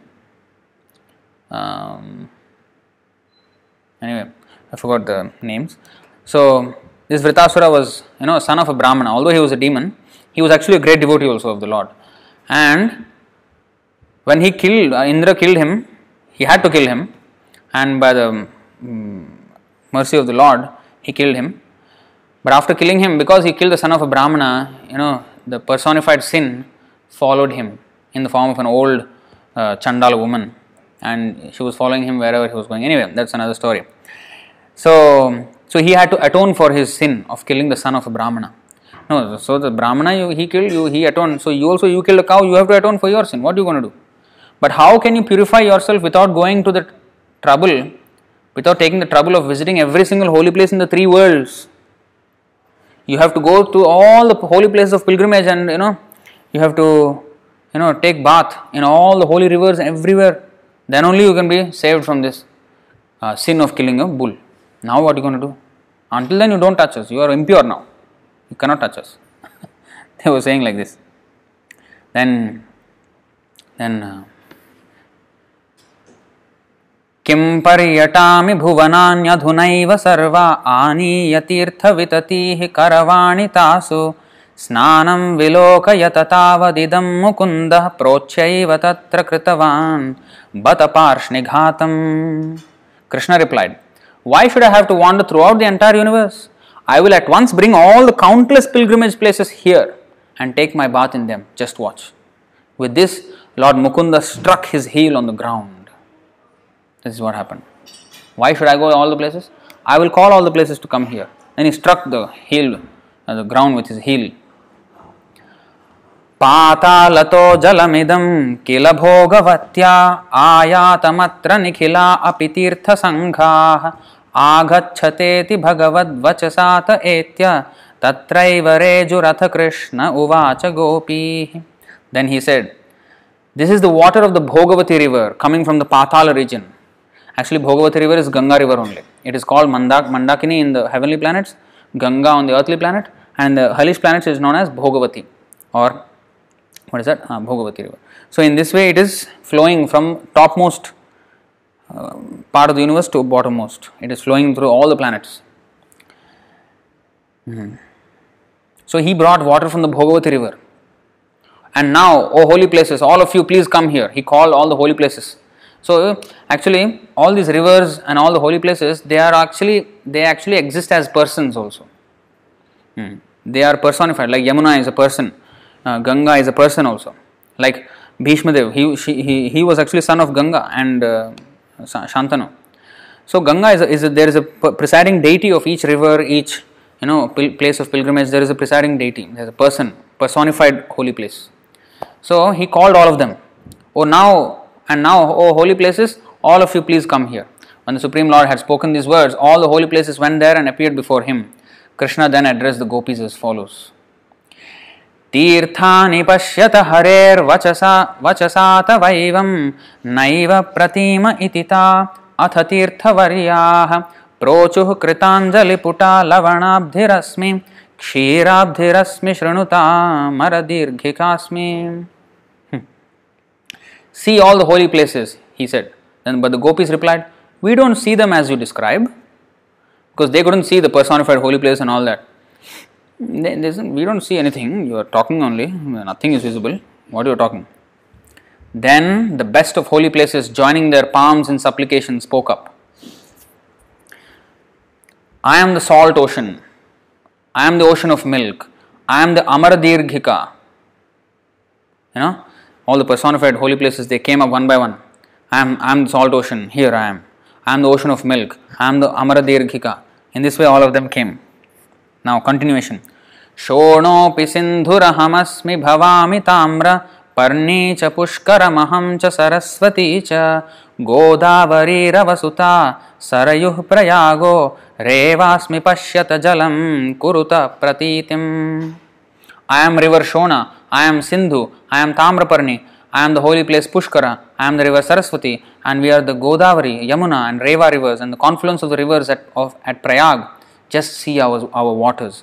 So in this way, in the personified they came and they became the water and then mixed in the hole in the pond that Krishna has created. Snatva tato harirati prajagalbha eva shuddha saropya karavam sthita sarvatirtham yushmabhiratma janushiha krito na dharma kopikshitavatha sakir nijagada radha. After purifying himself by bathing, Lord Hari became quite arrogant and said, I have produced a pond containing all the various holy places, whereas you gopis must never have executed any religious duties on this earth for the pleasure of Lord Brahma. Then Srimati Radharani addressed her girlfriends as follows. So he said, I have produced a pond containing all the various holy places. What you gopis did, you have not done any religious duties. What you have done? Nothing to show. You have nothing to show. I have to see. You told something and I did in my own way. I have brought all the holy places. So he became very arrogant. Then Srimati Radharani addressed her girlfriends as follows. Karyam mayapyati manohara kundamekam tasmat yatadvamiti tadvachanena tabhi Shri Krishna kunda tatapaschima dishya mando gartah krito vrishabhadaitya khurairvyaloki. I must create an even more beautiful pond. She said, I will create even more beautiful than yours. So go to work. Having heard these words, the gopis saw that Arishtasura's hooves had dug a shallow ditch just west of Sri Krishna's pond. So she told the gopis. When Krishna told like this, then Radharani turned to the gopis and said, I must create an even more beautiful pond than Krishna's. Come, let's work. Let's start work. And in this way, they saw that Arishtasura's hooves already created a shallow ditch. And then they started digging there. Tatrardramrin mridula golatati pratisva hastodhrita anatidura gata vidhaya divyam sarah prakatitam ghatika dvayena tabhir vilokya sarasam smarate sma Krishna. At that nearby spot, all the gopis began digging up lumps of soft mud with their hands. See, Radharani was personally digging this with her own hands along with the gopis.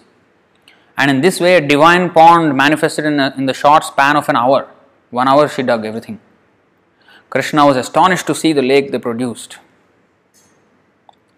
Proche chatirtha salilaihi paripurayaitan matkundatah sarasijakshi sahalibhistvam radha tadanananeti jagada yasmad tvatkundanira murugo vadhapatakaktam. Radha tadanananeti jagada yasmad. Very nicely it is described. Tvatkundanira murugo vadhapatakaktam. He said, go ahead, lotus-eyed one, you and your companions should fill this pond with water from mine. Okay, you have dug very well, good. Now you have to fill the water. Where will you get the water? From my pond. Take. Alright, I will give you. But Radha replied, no. That's why here it is said, Radha tada nanananeti jagada yasmat nanananeti. Radha replied, no. This is impossible, since the water of your pond is contaminated by your terrible sin of killing a cow. Your water is fully contaminated with all the sin, terrible sin of killing the cow. I don't want your water. Radharani said. Ahritya punya salilam shatakoti kumbhaihi sakhyarbudena sahamana sajahnaveetah etat sarasva madhuna paripurayami tenaiva kirtimatulam tanavani loke. I will have my countless gopi companions bring the pure water of the Manasa Ganga here in billions of pots. In this way I will fill this lake with my own water and thus make its renown unequaled in the entire world. So actually this is the case. Radharani had billions of Sakhi friends, not just like a few girls, no. Krishna had billions of boyfriends, all the cowherd boys, gopas, and the gopis were also in billions and trillions, no count. Arbudena, Arbuda means beyond even crores. I will ask my uncountless gopi companions to bring the pure water from the Manasi Ganga. and in billions of pots. In this way, I will fill this lake with my own water. She did not want the water of Krishna. Krishnengitena sahasaitya samasta tirthas sakhyas tadiya sarasodhrita divyamurtihi tushtavatattra vrishabhanu sutam pranamya bhaktya kritanjaliputah sravada sradharah. Sravad, this is Sravad again. Sravati, slow. Anyway, here. Lord Krishna then gestured to a heavenly personality who was an intimate associate of all the holy places. Now, what he did, Krishna did, she said, Radha said, no, I don't want your water. I will get my water from Manasaganga. You can keep your water. All contaminated water from terrible sin. Go, I don't want it. She said like that. So, Krishna gestured to a heavenly personality who was an intimate associate of all the holy places. So, he was representing all the holy places which have assembled into that kunda in the form of the waters. So, that personality came up. Suddenly that person rose up out of Krishna's pond and bowed down to the daughter of Sri Vrishabhanu, Radharani. Then with palms joined. So Krishna just gestured, come, you speak. She's not listening to me, you speak. Then, so then that person came out of the pond and bowed down to daughter of Sri Vrishabhanu, Radharani. Then with palms joined and tears pouring from his eyes, he began praying to her in devotion. Devi tvadiya mahimanam avaiti sarva shastrartha vinna cha vidhir naharo na lakshmi kintveka eva purushartha shiromanistvat prasvedamarjana parah swayameva Krishna.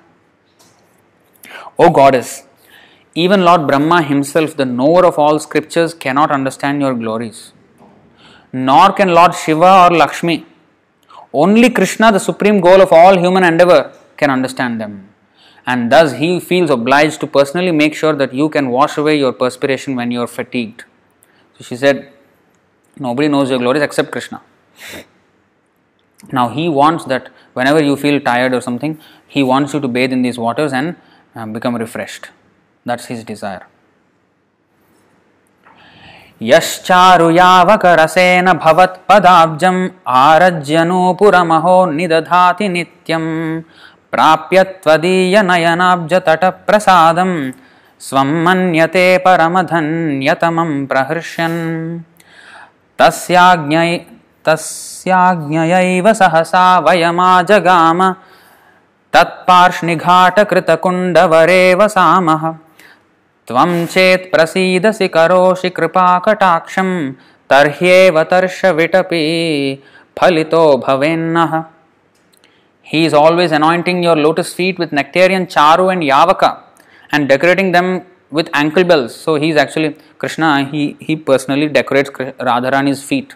He serves her feet with all kinds of cosmetics and decorations and puts ankle bells for her. And he rejoices and feels most fortunate simply by satisfying the tips of the toes of your lotus feet. On his order, we have immediately come here to live in this most excellent pond which he created by one stroke of his heel.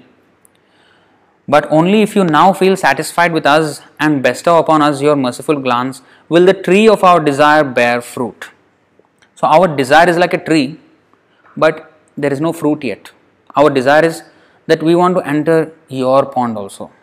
He has called us into his pond, but now we want to enter your pond. So our desire is like a tree now, that we want to enter your pond. But if you allow that, then it will bear fruit.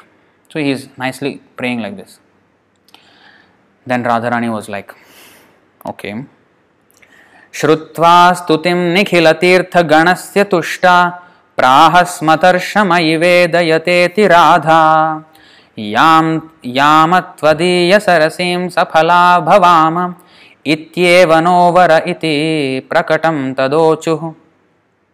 Hearing this prayer spoken by the representative of the full assembly of the holy places, Sri Radha was pleased and said, so kindly tell me your desire. So we have, he actually said, we have a desire. We want it to bear fruit. Please, you allow us. So in this way he prayed. And Radha was pleased by his humble prayers. Because Krishna was too arrogant. So she did not like, you're nonsense, you're talking, you are too much. I don't want.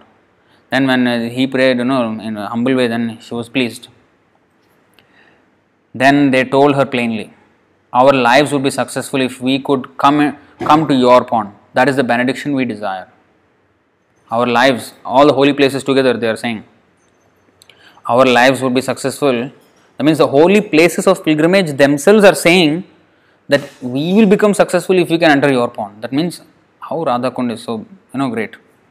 That is the benediction we desire. Agachateti vrishabhanu sutasmitasya provacha kanta vadanabjadhritakshilkona sakhyopi tatra krita sammatayah sukhabdho magna virejurakhila sthira jangamascha. Look at, you see how she is doing now. Glancing at her beloved from the corners of her eyes, she is looking at Krishna. She is looking at Krishna, and then the daughter of Vrishabhanu replied with a smile. She looked at Krishna, but she was replying to that personified holy places. All right, come, like that. Her gopi companions all agreed with her decision and became immersed in the ocean of happiness. The gopis are just waiting when this Radharani will subside her anger. Let's just cool it off. Let's have, because they just wanted peace. Radharani was all, so she was making the whole situation tense and she was holding up the entire thing. And they, being her servants, they just followed her orders, but they were really hoping that Radharani would cool down. So when she looked at Krishna and then, all right, you come, then the gopi companions all agreed with her decision and became immersed in the ocean of happiness. Indeed, the beauty of all creatures, both mobile and stationary, was enhanced. Prapya prasadamata te vrishabhanujayah Shri Krishna kunda gata tirtha varah prasahya bhitveva bhittimata ativegata eva radha kundam vyadhu swasalilaihi paripurnameva. In this way the waters, see, what is that? Bhitveva bhittimati vegata eva radha kundam vyadhu swasalilaihi paripurnameva. So thus gaining the grace of Srimati Radharani, the holy rivers and lakes in Sri Krishna Kunda, means in the Shyam Kunda, forcibly broke through its boundary walls and swiftly filled Radha Kund with their waters. So the waters from the Shyam Kund, they broke open the barriers. If you see in the Vrindavan, Radha Kund and Shyam Kund are just beside each other. They just broke the barriers and then filled up the whole Radha Kund with their waters. So then, Proche Harih Priyatame Tava Kundametan Matkundatopi Mahimadhikamastu Loke Atraiva me salilake lirihaiva nityam Snanam yathatvamasi tadvadidam sarome. Lord Hari then said, My dear Radha, may this pond of yours become even more world-renowned than mine. I will always come here to bathe and to enjoy my water pastimes. Indeed, this lake is as dear to me as you are. He said nicely. Then Radha said something. Radha bravidahamapi swasaki Radha bravidahamapi swasakhi bhiretya snasyamyarishta shatamardhanamastu tasya yorishtamardhana sarasyuru bhaktiratra snayadvasen mamasa eva mahapriyostu. Beautiful. Should read it again. Radha bravidahamapi swasakhi bhiretya snasyamyarishta shatamardhanamastu tasya yorishtamardhana sarasyuru bhaktiratra snayadvasen mamasa eva mahapriyostu. See Radharani what she did. Radha replied, I come to bathe in your pond as well, even though you may kill hundreds of Arishta demons here. In the future, anyone who has intense devotion for this lake, which is on the spot where you chastise Arishtasura, and who bathes or resides here, is sure to become very dear to me.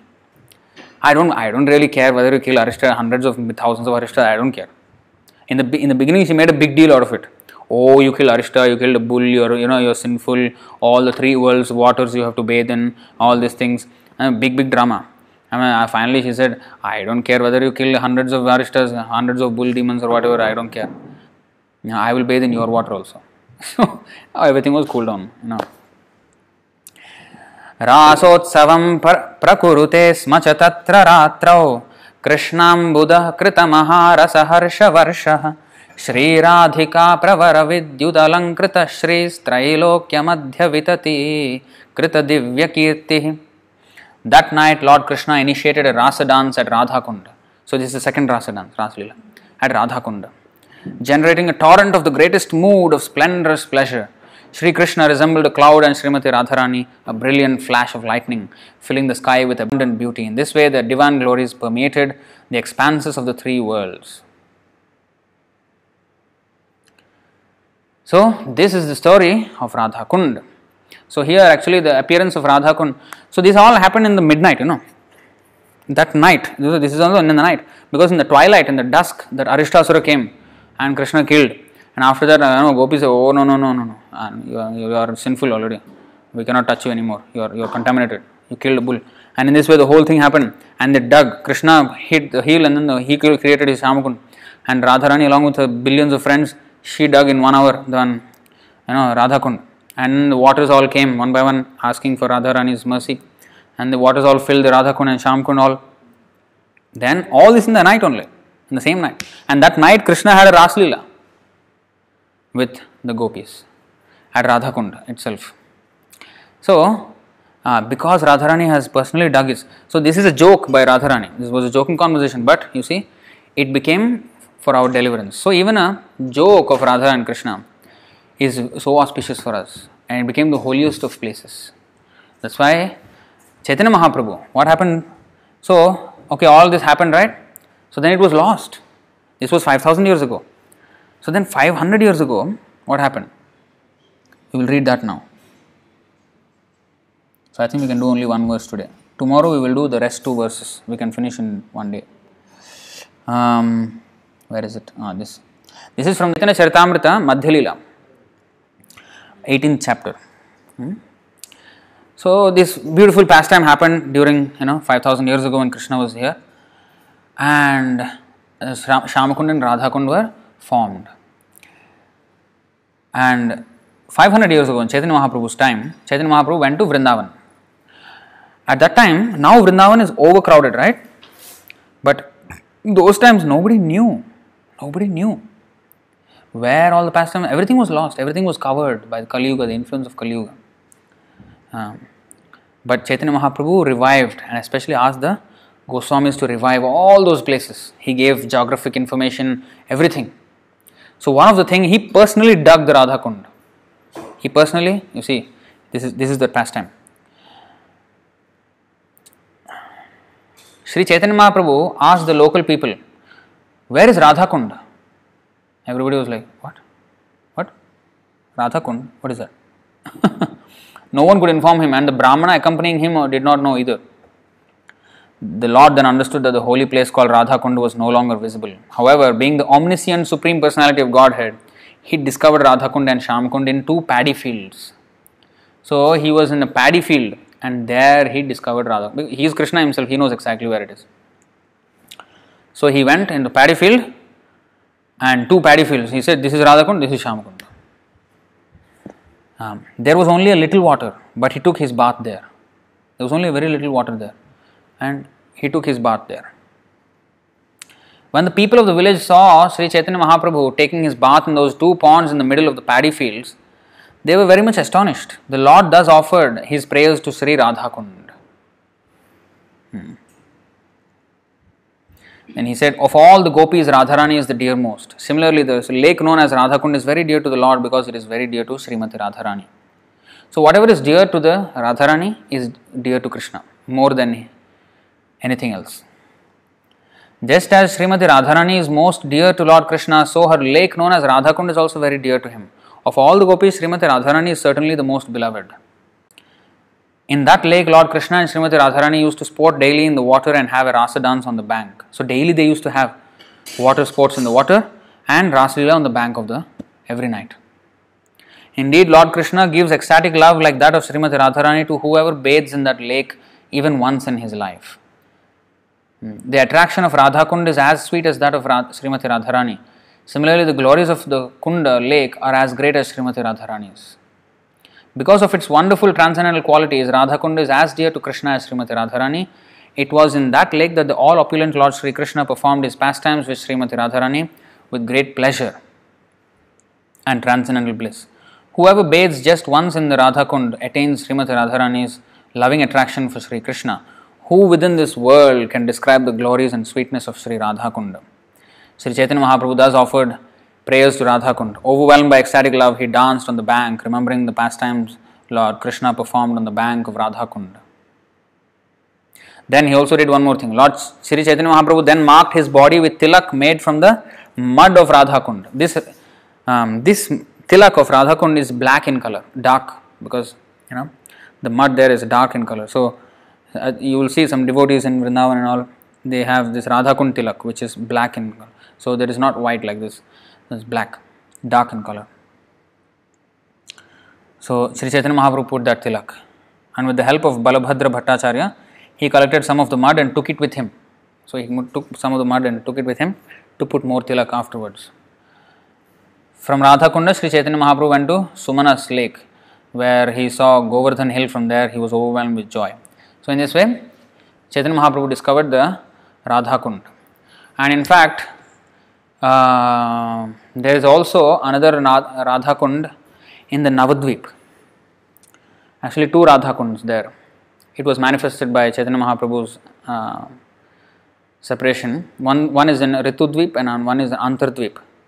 And in fact, Sri Bhaktisiddhanta Saraswati Thakur also manifested one replica of Radha Kund in Navadvip.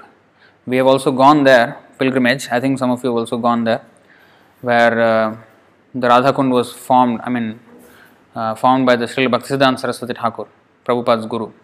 So he brought all the holy places water from the Radha Kund from Vrindavan and also other holy places, and he mixed and he made a lake there in the Chaitanya Math, in the temple premises there. So in this way, and also another important thing about Radha Kund is that's where Srila Prabhupada last met Srila Bhaktisiddhanta Saraswati Thakur in person. He met Bhaktisiddhanta Saraswati Thakur, his guru, last in that Radha Kund. And at that place, Bhaktisiddhanta Saraswati Thakur ordered Prabhupada. He said to Prabhupada, Prabhupada was a grihastha, householder at the time. And Bhaktisiddhanta Saraswati Thakur said, I am actually disgusted with my disciples. All many Kanishta disciples are coming, all the third class disciples, all of them are just fighting. I have built a gorgeous temple in Calcutta, but the brahmacharis are fighting for I want this room, I want that room. They've forgotten they are not having the mission of preaching attitude, spreading the holy name, spreading the Krishna's philosophy and Krishna consciousness. So I would rather even sell all the marble of the temple, the beautiful marble temple, that was. Even now it is there. So Bagh Bazaar.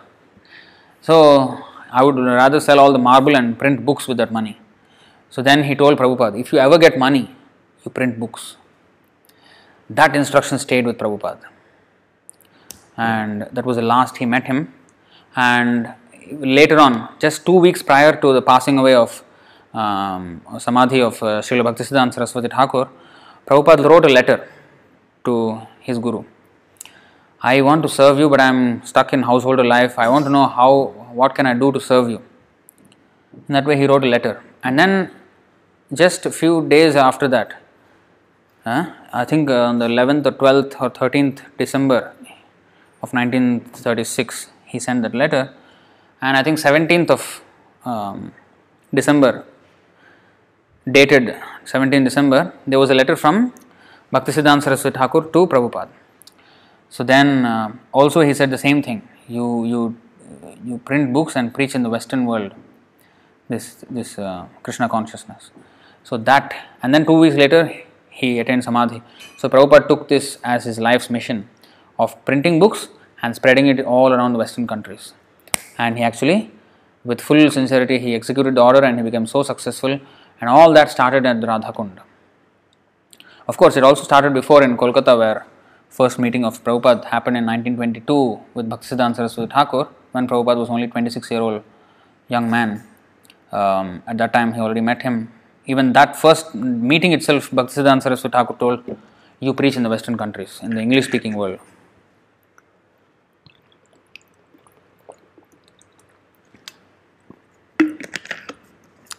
So in this way, this is the glories of Radha Kunda. So that's why Sri Rupa Goswami is so much glorifying the Radha Kunda. Of course, to attain that state of going there and without any offenses, being there and cultivating devotional service, this is a very high platform. We should not prematurely go there and stay, and Prabhupada never endorsed that kind of bhajana or devotional service, because we are not qualified to do like that. We have to now preach. As long as we have got life, we have to preach. And when we preach, Vrindavan along with Radhakund, Shyamkund, everything is there. Everything is there. Wherever we preach, the mercy of Radharani, the mercy of the gopis, the mercy of Krishna, every Chaitanya Mahaprabhu is there. So, we just need to execute the order of Krishna. So, Chaitanya Mahaprabhu said, Prithvi tyachujata nagaradigram sarvatra prachar hoiva more nam. He said, in all the towns and villages, my name will be spread. So, we have to, Prabhupada already did it, we have to assist him in his mission. We have to serve him in his mission. And also, he also said, Jare dekha tarikaha Krishna upadesh, amar agya guru hoya tara edesh. He said, wherever you are, spread Krishna consciousness.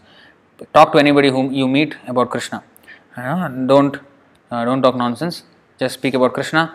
And Jare dekha tarikaha Krishna upadesh. Whoever you meet, wherever you see them, talk about Krishna. And if you don't know much about Krishna and how to explain properly, you just sell books.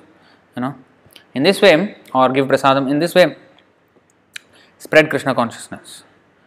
So then, Krishna, Radharani, Gopis, the whole blessing of the entire parampara is there if we just execute the order of the spiritual master. See, and at Radha Kund they met and they spoke this most important mission of preaching all over the world and printing books. Bhaktisiddhanta Saraswati Thakur and Prabhupada. It is not coincidental. These are all very spiritually significant incidents which happened. Alright, so we will stop here. So I hope you enjoyed the description of Radha Kund's manifestation. So it all started with Harishtasura demon, which is the most unexpected start. So if you have any questions, we will try to answer that.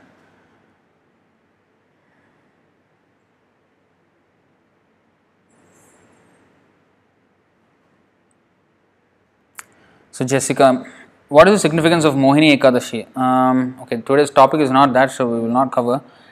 I myself do not know each of these Ekadashis, 26 Ekadashis, there are significance.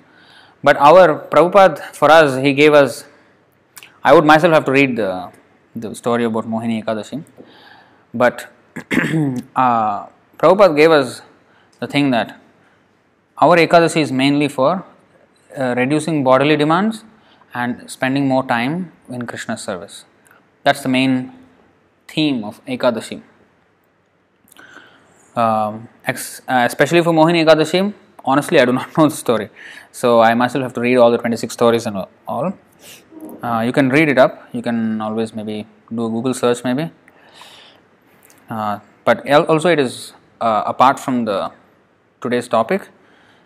So we will go to the next question. Vishnu Teja is asking, are there more stories or Bhavishya Puranas from different Kali Yugas available today? Well, mostly it is from this day of Brahma, from different Kali Yugas available. Basically it is the same thing in Kali Yuga. So the symptom is the same. The symptoms are just like in every winter. The temperatures are usually the same. Of course, the individual incidents may differ slightly here and there, but the theme is the same. The seasons of time of Satya, Treta, Dwapara, Kali Yuga, the seasons are the same. So, of course, in that Narasimha Puran, there is the description of this Muslim man who chanted Haram, Haram when the wild boar was killing him. So, that is from a different Kali Yuga. So, we have a glimpse of a different Kali Yuga there. And we have also another glimpse of Kali Yuga, where in the first canto, third chapter of Bhagavatam, the description of Buddha is given. So in that it is said that Buddha came and stopped interplanetary travel. So certainly in this Kali Yuga, Buddha did not do that. He actually stopped animal killing. In one way, he also stopped interplanetary travel because the Devatas, when the people in this world were pious, like Yudhishthir Maharaj did the Rajasuya Yajna, all the Devatas, he sent an invitation card to Devatas. He sent an invitation card to them. And they came. They accepted his invitation and they came and attended the function. So they used to travel between planets like this. And because of this, the wives of the Devatas, they were very unhappy. Always our husbands are going away from us. We cannot enjoy our husbands. Because of this the yajnas, all these people are doing yajnas, and every time some function, and then they will call, and then our husband have to go. We want our husband with ourselves. So they were actually praying for when Lord Buddha will come and stop all this nindasi yajna vidheraha shruti jatam. When he will stop all this Vedic yajna process. So actually when Buddha came, he rejected the Vedas because then he established, you follow this ahimsa dharma. Ahimsa paramo dharma. So he established a non-Vedic religion. That's why it is called Veda. What is that? Bauddha hoila Nastik. Veda. What is that? They are against the Vedas. This is explained in the Chaitanya Charitamrita. So Bauddha hoila Nastik. So because of this, they are considered as atheists. They don't believe in God. But actually, he was God himself. So in this way, he tricked them. But he rejected the Vedas. So nindasi yajna vidher. So all the yajnas all stopped because Vedas all no more. All yajnas stopped, and the wives of the demigods were very happy that the demigods are with them, the husbands are with them. So in that way the interplanetary travel stopped in one way. But in another Kali Yuga, he actually stopped. Even earthly beings used to travel, interplanetary travel. Now our earthly scientists are not as advanced yet. They are trying something to go to Moon and Mars, but until now nothing much has happened. But those times they actually succeeded, and they used to have free interplanetary travel, and Buddha came to stop that. So that was a different Kali Yuga where he had a different mission. In this time also he stopped the mission of interplanetary travel, but in a different way. But he stopped animal killing. That was his main business. So these glimpses we have, but I don't know if any other instances. Vishnu Teja again. Are the other Kali Yugas different, or do the same general events in the Bhavishya Puran happen? Yes, the general events happen the same. So it is a general same, like a season. Every winter, the individual things that happen every day to day may be slightly different, but the season, the temperature, the everything is the same, right? So like that, it's just season of time where instead of temperature being the highlight, it is the religiosity being the highlight. How much is one religious? In Satyuga it is 100%, Treta Yuga 75%, Dwapara Yuga 50%, Kali Yuga starts with 25 and goes down to 0. So these are characterized by the religiosity of the people, whereas the seasons that happen, they happen with temperature and rain and moisture, all these things. So that is the difference. Prithviraj Prabhu, is there any background to the killings of the 7 newborns? Actually only 6 newborns, not 7.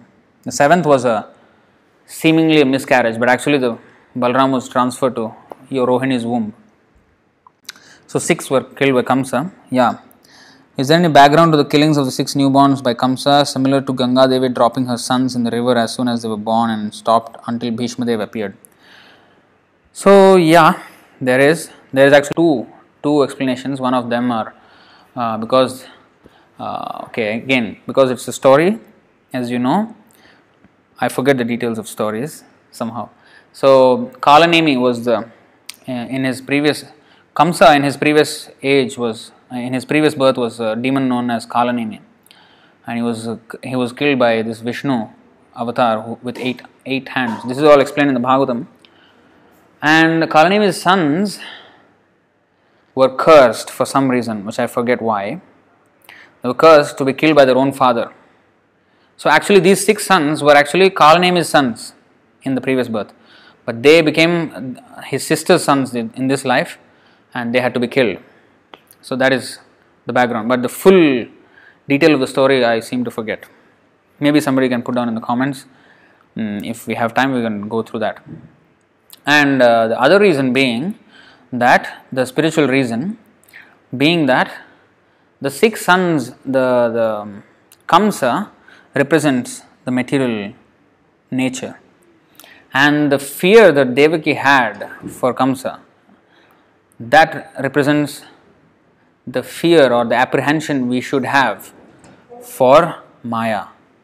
we should be fearful of Maya. Fearful in the sense, we should be cautious, very cautious with Maya, and not be very loose and very carefree, because Maya will strike just like in a if you see a boxing match, for example, any martial art match, when they are fighting and fighting, slight inattention, and this guy will just punch, and the guy knocks out. So the Maya is just waiting for that opportunity. So if we are a little loose, if we are a little slackened in our sadhana or whatever it is, Maya will immediately strike us like anything. Nikatastha Maya thare jhapatya dhare, knocked out. We will be knocked out. So we have to have always that cautious approach towards Maya, and just like Devaki had fear for Kamsa. So what will happen if one has that? Then the 6 demons, which are actually the Kama, Krodha, Lobha, Moha, Mada, Matsarya, the lust, anger, greed, envy, illusion, madness, these things which are represented by the 6 sons will be killed one after another. And then our womb, in this case it's Devaki's womb, in our case it's our heart. So in our heart, all these 6 things will be destroyed if we have that apprehension towards Maya and always thinking of the Lord. Always they were thinking of the Lord. Remember, they used to be Sutapa and Prishni in their previous lives, and they prayed 12,000 years. They did meditation, and they wanted the Lord as their son. So that's why the Lord became their son. So they were Krishna conscious all the way anyway. So by thinking of Krishna in this way, and also having this fear of Kamsa, who is a representation of material world, so they had these 6 things were killed. So our Kama, Krodha, Lobha, Moha, Mada, Matsarya will be killed. That means Anartha Nivritti. Then the Balaram will come into our heart, just like Balaram came into the womb of Devaki, and then purify our heart and give us the strength. Bala means strength. So Balaram will give us a strength, spiritual strength, with which then we can hold Krishna in our heart, just like Devaki held Krishna in her womb. So these 6 things have to go, and then Balaram, by the mercy of Balaram, then we can have Krishna. So this is the other explanation given by the Acharyas. So in this way there is 2 explanations. But the story part, as you know, my memory is a bit weak in that. So but I know this is the Kalanemi's sons, and they took birth. So Kamsa was actually their father in the previous life. Now he became the enemy. So in other words, this can also happen. Now we are all family members. I love you, you love me, everything. But then in next life we may hate each other like anything. I hate you, completely hate. So this may happen. So these illusory relationships. So that is one thing we can learn from that. But also that is the history of the past. There is more detail to that actually. You can, if you Google, maybe you can get it. Okay, Tapasya Prabhu is asking, Hare Krishna Prabhu, did they, Radha and Krishna, speak Sanskrit? Yeah, they were speaking Sanskrit. Sanskrit is the most sophisticated language. It is not that they did not know other languages. Krishna was an expert linguist. One of the 64 qualities is that he is an expert linguist. So is Radharani. Of course, they are the source of all languages. Krishna used to even speak to the plants, the bees, the birds, the animals. He used to speak with them in their own language. So perfect linguist means not just human languages, but even animal languages. Perfectly. But Sanskrit is the most sophisticated of all languages, and which is full of so much meaning, and so yeah, they spoke in Sanskrit. Sunita Sharma, what is the difference between Kunda and Kunja? Kunja means groves. Kunja means like Nikunja. Kunja means the groves.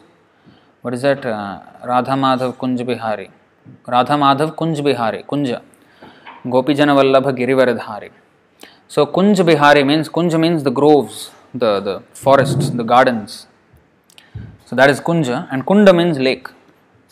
But Kunda, don't say Kunda. Kunda means it's a flower.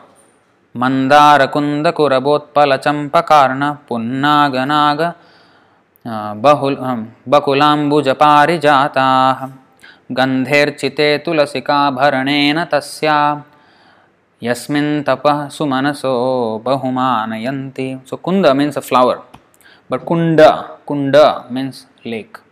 Kunja means garden, forest or groves.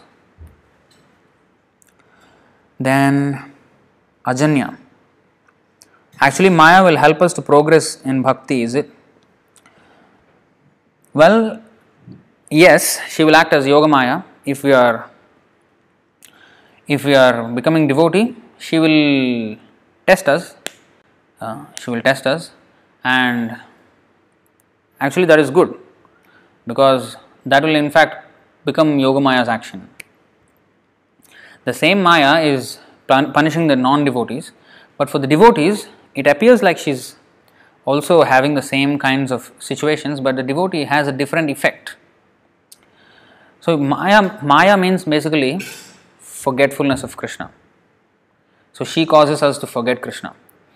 But when a devotee goes through difficulties, he doesn't forget Krishna. He doesn't become inimical to Krishna. He becomes more Krishna conscious. So by the action of Yoga Maya, we become more Krishna conscious. Like for example, Maya means avidya, ignorance. We don't know about Krishna. But if you see Yashoda, when she saw the universe in the mouth of Krishna, for a moment she was struck. Wow, what is this I am seeing? Then after some time Krishna just covered her, and then she forgot, oh, this is my son. So that is a kind of ignorance. She did not know he is the Supreme Personality of Godhead. But that ignorance is not Maya ignorance, it is Yoga Maya. Because she is not forgetting Krishna. In order to facilitate the mood, because if she knows that this is a Supreme Personality of Godhead, she will not chastise him, she will not tie him up, she will offer prayers to him. But no, but he wants to be tied up. He wants to be scolded. He is thinking, Krishna is thinking, hey, everybody is just praying and praying and praying to me, but nobody is there to scold me. I want somebody to scold me. So he covers Yashoda, you scold me. I am not Supreme Personality, I am just your son. Scold me. And then if you are not scolding me enough, okay, I will steal more butter from other people's houses, so that they will all those gopis will complain to you, and then you scold me. So in this way, he used to do all these things. So, that is Krishna's Leela. So in that way, Yashoda does not know. She forgets the fact that he is the Supreme Personality of Godhead. But that is not avidya, because avidya means it will make us forget Krishna. But in the case of Yashoda, she is so powerful in her remembrance that not only with her mind can she capture Krishna, but even with her own hands she can tie him up. That much she is Krishna conscious. So that is the action of Yoga Maya. So when Mahatmanas Tamam Partha Daivim Prakritim Ashrita, devotees, they are under the protection of Yoga Maya. Immediately Maya will change her nature and become Yoga Maya for the devotee. But for those who are sinful, for them it is punishment. That is also good, because by punishing them, their sinful activities are being reduced. The stock of reaction is reducing. By each punishment, the stock of sinful activities. But the problem is they are committing more sinful activities every second. So that's why unless one actually comes to the point of meeting a pure devotee, we cannot really stop this cycle or the continuous bhava pravaha. Bhava pravaho paramam padambujam. That is explained in the Kunti Devi explains this nicely.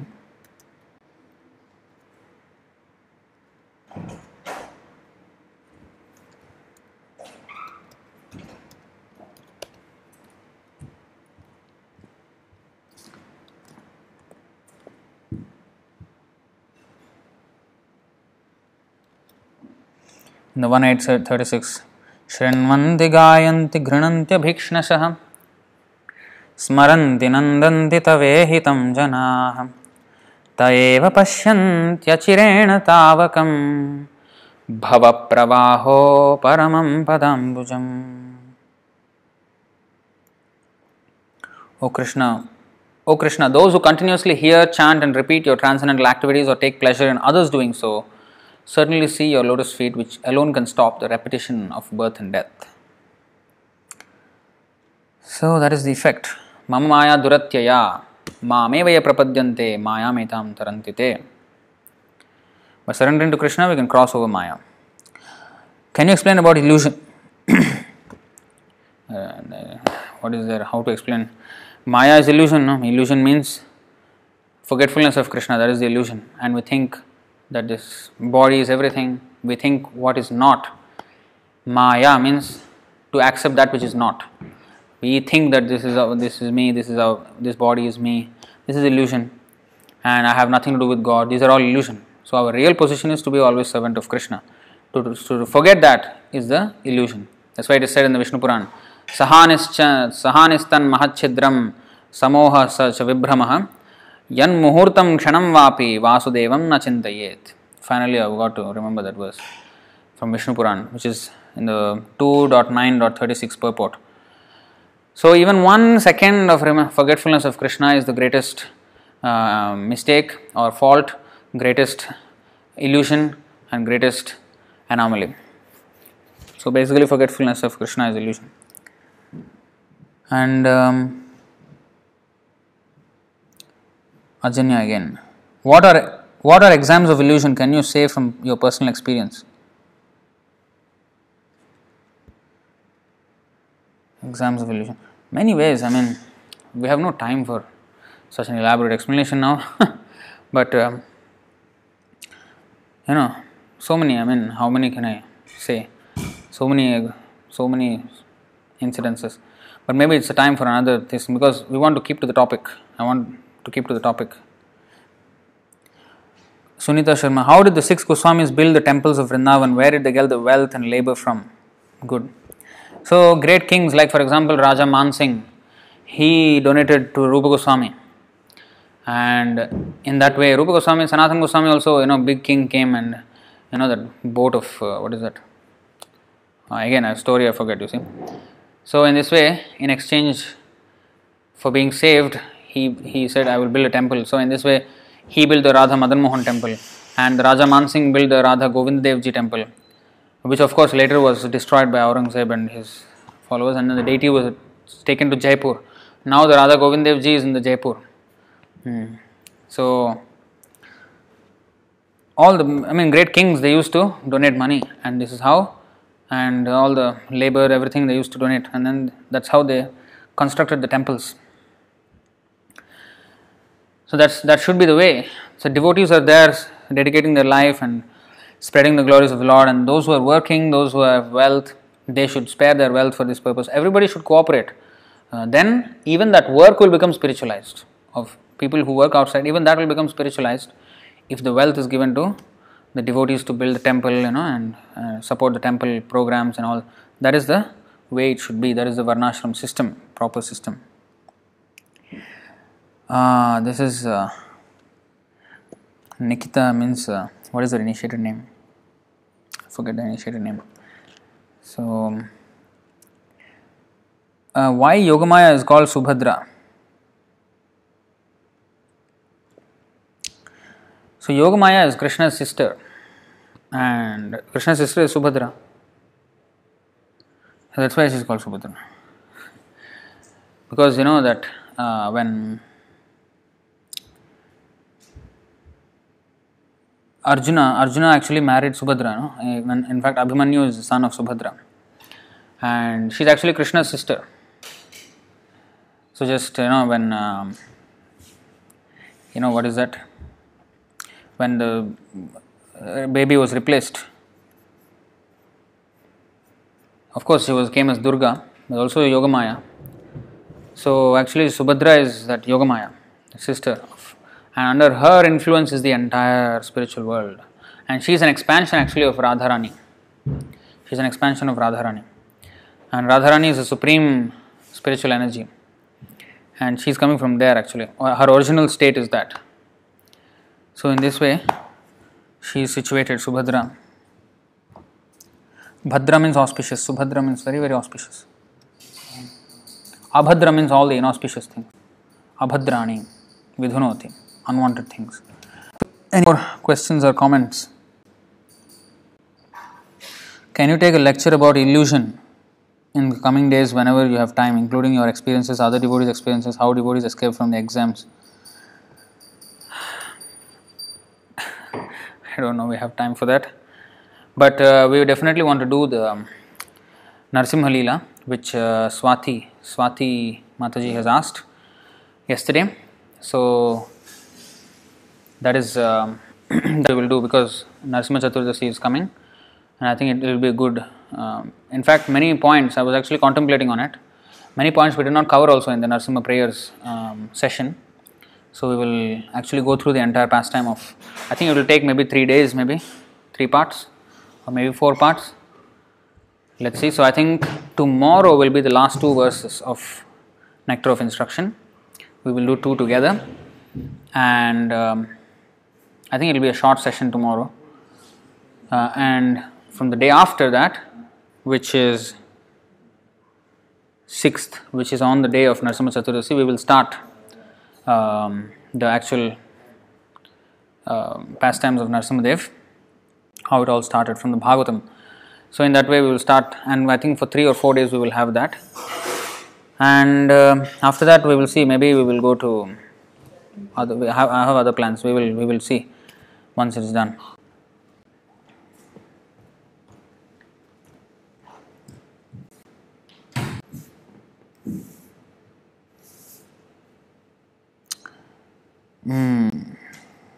Oh yes, from Harivamsa, yes. So the history of the, okay, let's read this, because it was asked, right, formally the history. So here is the actual history. Let's read it. Formerly an Asura named Kalanemi had 6 sons, namely named Hamsa, Suvikrama, Kratha, Damana, Ripumardana and Krodhahanta. They were known as Shadgarbhas or 6 Garbhas, and they were all equally powerful and expert in military affairs. These 6 Garbhas gave up the association of Hiranyakashipu, their grandfather. Hiranyakashipu was their grandfather. So Kalanemi father, Hiranyakashipu grandfather. That means he had other son than Prahlad from somewhere, looks like. And underwent, the Shadgarbhas gave up the association of Hiranyakashipu, the grandfather, and underwent great austerities to satisfy Lord Brahma, who upon being satisfied agreed to give them what benediction they might desire. When asked by Lord Brahma to state what they wanted, the Shadgarbhas replied, "Dear Lord Brahma, if you want to give us a benediction, give us the blessing that we will not be killed by any demigod, Maharoga, that means disease, Yaksha, they are another type of demigods, and Gandharvapati, Siddha, Charana or human being, nor by great sages who are perfect in their penances and austerities." Brahma understood their purpose and fulfilled their desire. But when Hiranyakashipu came to know these events, he was very angry at his grandsons. "You have given up my association and have gone to worship Lord Brahma," he said, "and therefore I no longer have any affection for you. You have tried to save yourselves from the hands of the demigods, but I curse you in this way. Your father will take birth as Kamsa." You see, Hiranyakashipu cursed. "Your father will take birth as Kamsa and kill all of you, because you will take birth as sons of Devaki." Because of this curse, the grandsons of Hiranyakashipu had to take birth from the womb of Devaki and be killed by Kamsa, although he was previously their father. This description is mentioned in the Harivamsa, Vishnu Parva, 2nd chapter. According to the comments of the Vaishnava Toshani, the son of Devaki, known as Kirtiman, was the 3rd incarnation. In his first incarnation, he was known as Smara and was the son of Marichi. Marichi is the son of Brahma, one of the Prajapatis, and later he became the son of Kalanemi. This is mentioned in the histories in the 10th canto, 1st chapter, 69 verse purport. Another, this Mara was what he was doing. He was cursed to become the son of Kalanemi because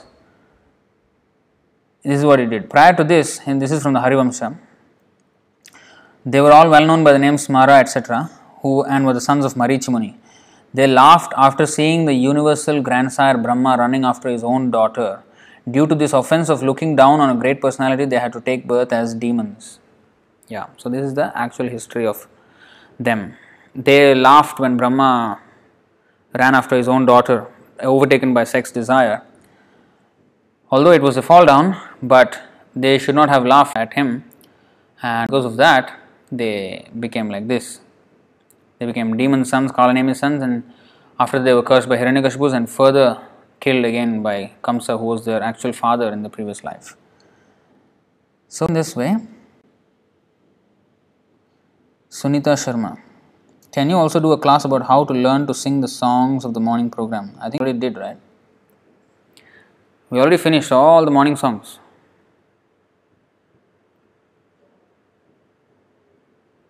We already finished. I think you can watch back all the strengthening foundations. There we have covered all the songs already. All right, we will stop here.